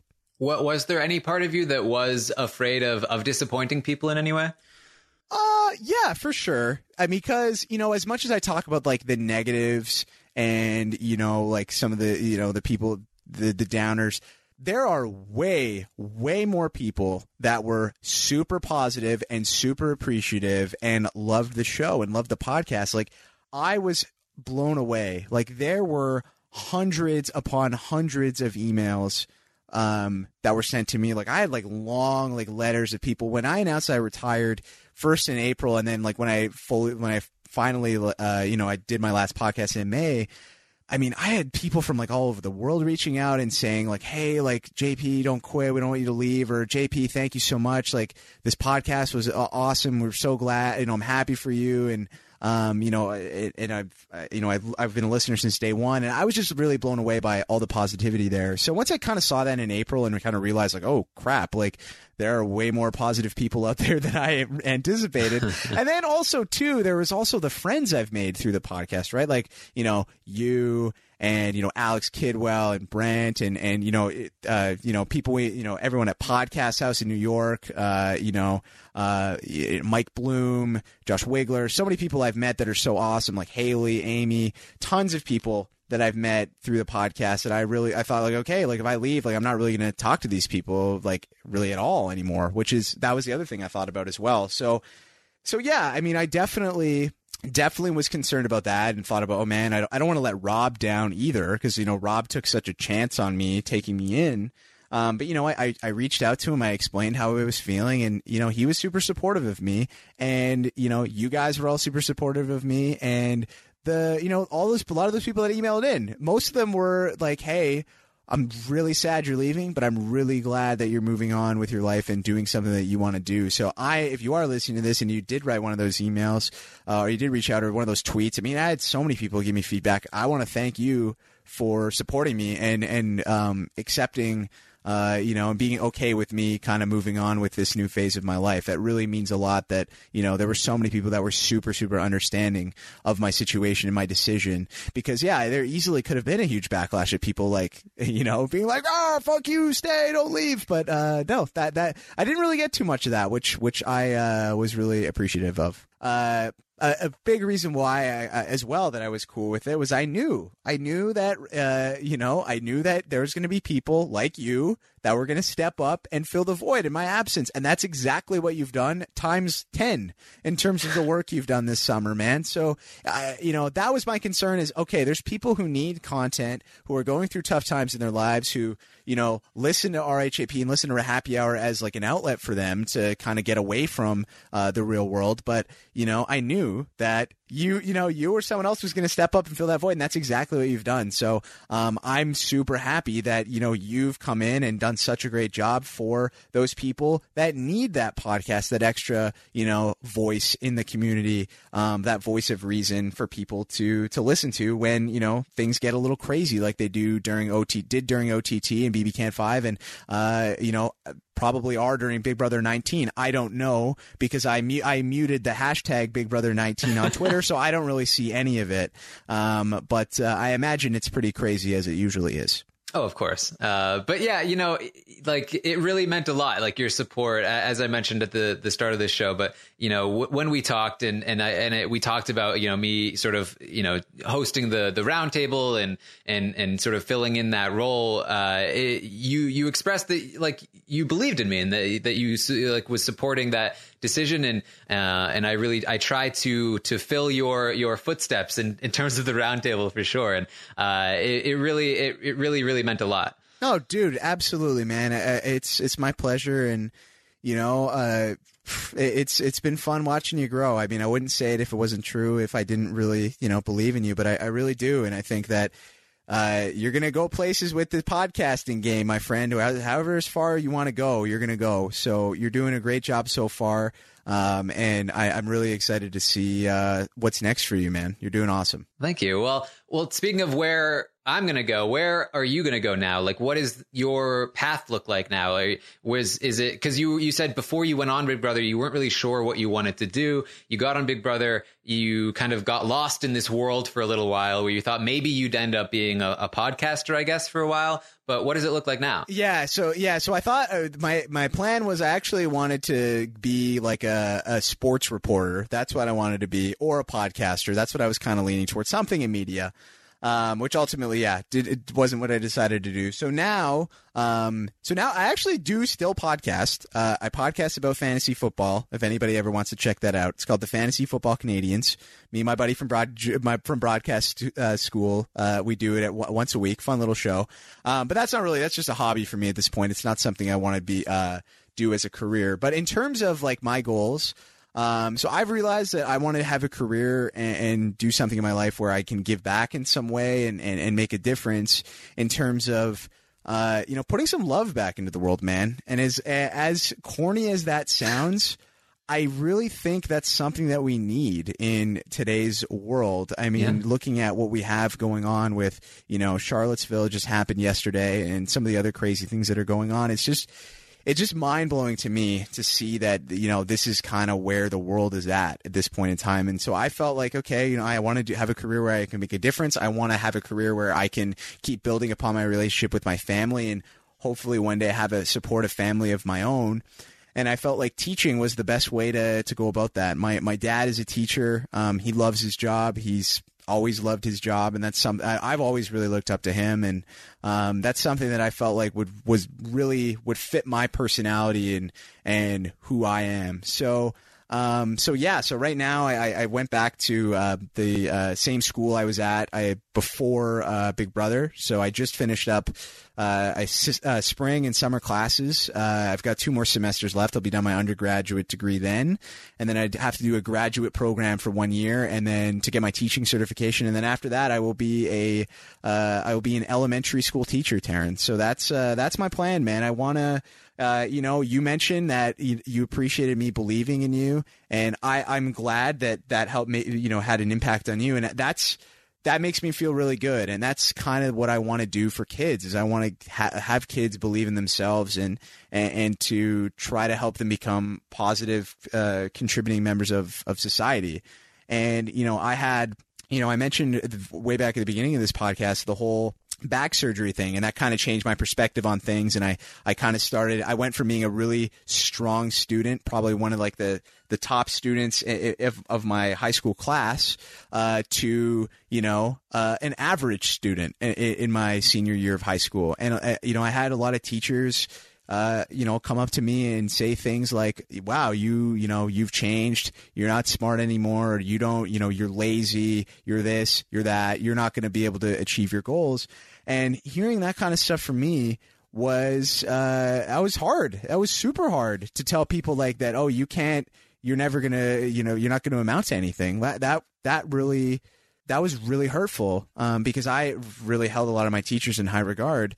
Because these were teachers I had for years in high school. And there was this one teacher, though, who, through it all, he believed in me. And he told me, he said, hey, he's like, Parhar, man, you're a smart kid. You're going to go places. Don't worry about these grades. Just keep doing you. You're going to figure it out. I've got faith. And he always, you know, that voice, having that person tell me that it's going to be okay. You're going to figure it out. That meant the world to me, man. That really got me through some really tough times, and just having that one voice, I don't think that teacher, Mr. Waddington was his name, and I haven't seen him in a couple of years. I have to go back and see him, but when I'm done school, but I don't think he'll ever realize the impact that he really had on my life, and that's the impact that I want to have. I want to be able to give back, pay it forward, and hopefully have that same impact on, you know, maybe one kid or perhaps more in the future. I really want to do that and try to make a difference in the world. So that's what I'm working towards right now. And yeah, my life's pretty boring as a result of it. I go to school, I volunteer because I have to get into that graduate program. In order to get in, you have to have a volunteer experience. So I've been volunteering a lot in classrooms. So that's been fun. And then I work with kids too. I'm a reading and a math tutor for elementary school kids. So I do that as well. So that takes up the most of my time.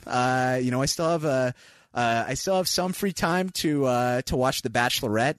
And stuff like that. I did watch the season premiere of Big Brother 19, but as soon as they did Cameron like that, I was like, okay, there's no way I'm watching this season. Yeah. Screw you, Allison Grodner. I'm not wasting my time. So I haven't been paying attention to Big Brother, but yeah, man, that's my life. Those are my goals. That's what I'm working on, and I'm loving my life right now. No, I mean, I love hearing that, and I think it does go back to sort of what we talked about in the beginning, where it's like, you know, you are putting yourself in the position to be a support system or a way to help kids get through any adversity they face. Like, you know, not everybody has great parents and a great family that they can, you know, fall back on or rely on to help them get through things. But, you know, sometimes it is a teacher or something like that. And like, that is a very important role in kids' lives. And, it really, I'm so happy to hear that you are putting yourself in that position to help out in any way that you can, and to be that role for any kids that maybe need it. Thank you, man. No, I appreciate that, and yeah, I'm super excited. I just can't wait to be done school. That's the last hurdle I have to get over. But yeah, man, it's really an exciting time, and it's very relieving because this is this year has kind of been the first time in my life where I know what I'm doing. I just have to go out and execute my game plan, and once that happens, the rest is history. Yeah, well, looking back, do you regret any of going on Big Brother, doing the podcast? Like, it obviously it kind of like sidetracked you for a couple of years, right? Like, do you wish that you hadn't done that, or is it sort of like what we talked about, where it's like you feel like maybe that was necessary? Yeah, I think it was necessary, man. I really do. I think that if I hadn't have gone through that experience, if I hadn't gone on Big Brother, if I hadn't done the podcast, I wouldn't have been able to gain that. Again, we talked about it earlier with those surgeries. I wouldn't have been able to gain that perspective that I have. And I think, there was always part of me deep down inside of me that always wanted to get on Big Brother, that had this ego that needed to be, fed. And I felt like, I think going through that process and experiencing the whole reality TV thing and experiencing the podcast and getting that validation that I thought I needed, and then realizing that actually that wasn't what was really important. I think that was super helpful for me, because I don't think if I would have gone through that experience, I don't think I would be where I'm at in terms of not needing that anymore. I think I would have still been the kind of person who was chasing after that and feeling the need to get to have that. And I also do think that, if it wouldn't have been Big Brother Canada 3, it would have been Big Brother Canada 6 or something else. I don't know. I probably would have kept trying to get on. I really think I would have. That's just my kind of personality is, if I have a goal, I usually go after it, and I go after it pretty hard. So no, man, I as hard as some of this stuff has been, and it's been tough, I do think that the adversity has really shaped me as a person. It's made me more well-rounded, and it's helped me realize what truly is important in my life, and that is it's the close relationships that I have with my family and with my friends. That's what at the end of the day that I'm most proud of, and that's what I want to carry with me for the rest of my life. Well, I'm so proud of you too, and I'm so happy to hear that everything is going well. And as I mentioned, like I was so happy to hear it when you told me the first time, and I can just even tell by talking to you now that you have. I mean, even since the last time I spoke to you, you have matured even more, and you seem even happier than you were before. So I'm very, very happy about all of this. Thank you, Taryn. Yeah, and I'm especially happy right now because I just got my first grade back for this semester. I got an A.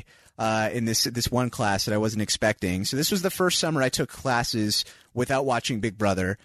Set to get a pretty good GPA. Last time I took summer classes while watching Big Brother, Taryn, I got a C- and a D. So definitely things are looking up in JP's world right now. So I'm very happy with where things are at. Yes, I'm glad you finally stopped chasing your ego. So thank you for coming on the Taryn Show.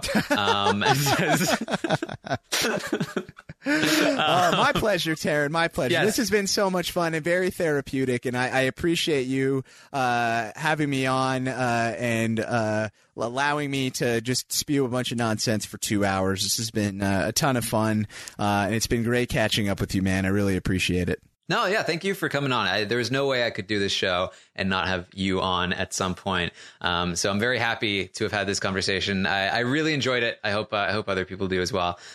So yes, thank you everyone for checking out The Taryn Show. You can find us on iTunes, The Taryn Show, TARAN. Yeah, I know. It's a weird name. The feedback already has just been so great. I've talked about it before, but we did the live show in New York, and everyone wanted to talk to me about The Taryn Show. It was very embarrassing and also very fun. So thank you everyone that's been supporting the show.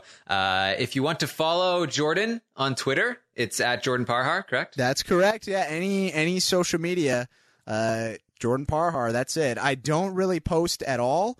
But yeah, you can follow me if you want. How can they find your fantasy football podcast? Yeah, so it's the Fantasy Football Canadians. If you go to my Twitter profile, it is in the it's in the link, or there's a link in the in my profile that you can just click on, and that'll just take you to the iTunes page to check that out. But yeah, it should just be in iTunes or anywhere where you can find podcasts. But yeah, if you like fantasy football like me, it's a fun little show. It's basically, I don't really know. I'm not an analyst, I'm not an expert or anything like that, but I think it's fun because my buddy Jake and I, we take a bunch of, we talk about what other analysts are saying, and we kind of like dissect it and talk about whether we're buying or we believe it or not. And it's just a fun little show. So at the very least, if you just download, not even listen, we greatly appreciate that. So thank you very much for letting me plug this as well, Taryn. It means a lot. Yeah, of course. Do we have a hashtag for this episode? Oh, geez. Hashtag. This was always the hardest thing. It's let me just tell you, for anyone that listens to Rob Has a Podcast, it's like, especially when I first started podcasting, and I'm sure you experienced this as well, Jordan, when Rob hits you at the end with, so do we have a hashtag? You're like, no, it's the worst. Why didn't I think of one? Oh no, it's tough, man. I think Kidwell's pretty good at it. But yeah, he's one of the best. He's pretty good at it. Like, just like, bam, he like writes them down. So I think he knows ahead of time. But yeah, hashtag, man, I don't know. I guess, what did we talk about? I don't know if there's anything that really is there anything for you? I mean, maybe we could just say hashtag I love Alex Kidwell. Sure. Okay. Let's just do hashtag I love Alex Kidwell, because we got to give Alex Kidwell some love, man. I love Kidwell so much. I haven't seen him in so long. So, yeah, hashtag I love Alex Kidwell. Because why not, bro? Why not? Yes, we will be having Alex on at some point, I'm sure. We can talk all about getting punched in the face. Oh, man, I can't wait to hear that one. It's going to be a great episode. What kind of toothpaste he likes? Oh, geez. You should ask him some of his experience, his advice for dating, too. You should ask him about that as well. Love tours, what it's like to be bullied. Yeah, everything. Lots of great stuff to talk about everything, with Alex. Man. He's a jack of all trades, that Alex Kidwell. All right. Well, thank you, everyone, for joining us. I will be back next week on Tuesday, yet again, with another guest, hopefully a very good one, because I would never bring you a not good guest, I promise. You can follow me on Twitter at Armstrong Taran. As I mentioned, you can find the show on iTunes, The Taran Show. You can leave reviews, you can rate it. It's all great stuff. It's very, very helpful, very useful. You can find us on robhasawebsite.com as well. Leave a comment on there. It's all great stuff. I love hearing your feedback, and I love how this show can like open conversations. People will come and message me about stuff that I talked about on the show, and that's really fun too. So, however you want to do it, you can contact me. So thank you so much for joining us. You can hashtag I love Alex Kidwell on Twitter. We will see you next time. Taran's asking questions. Taran's finding out. Taran's looking deeper. That's what it's all about. It's the Taran Show. So you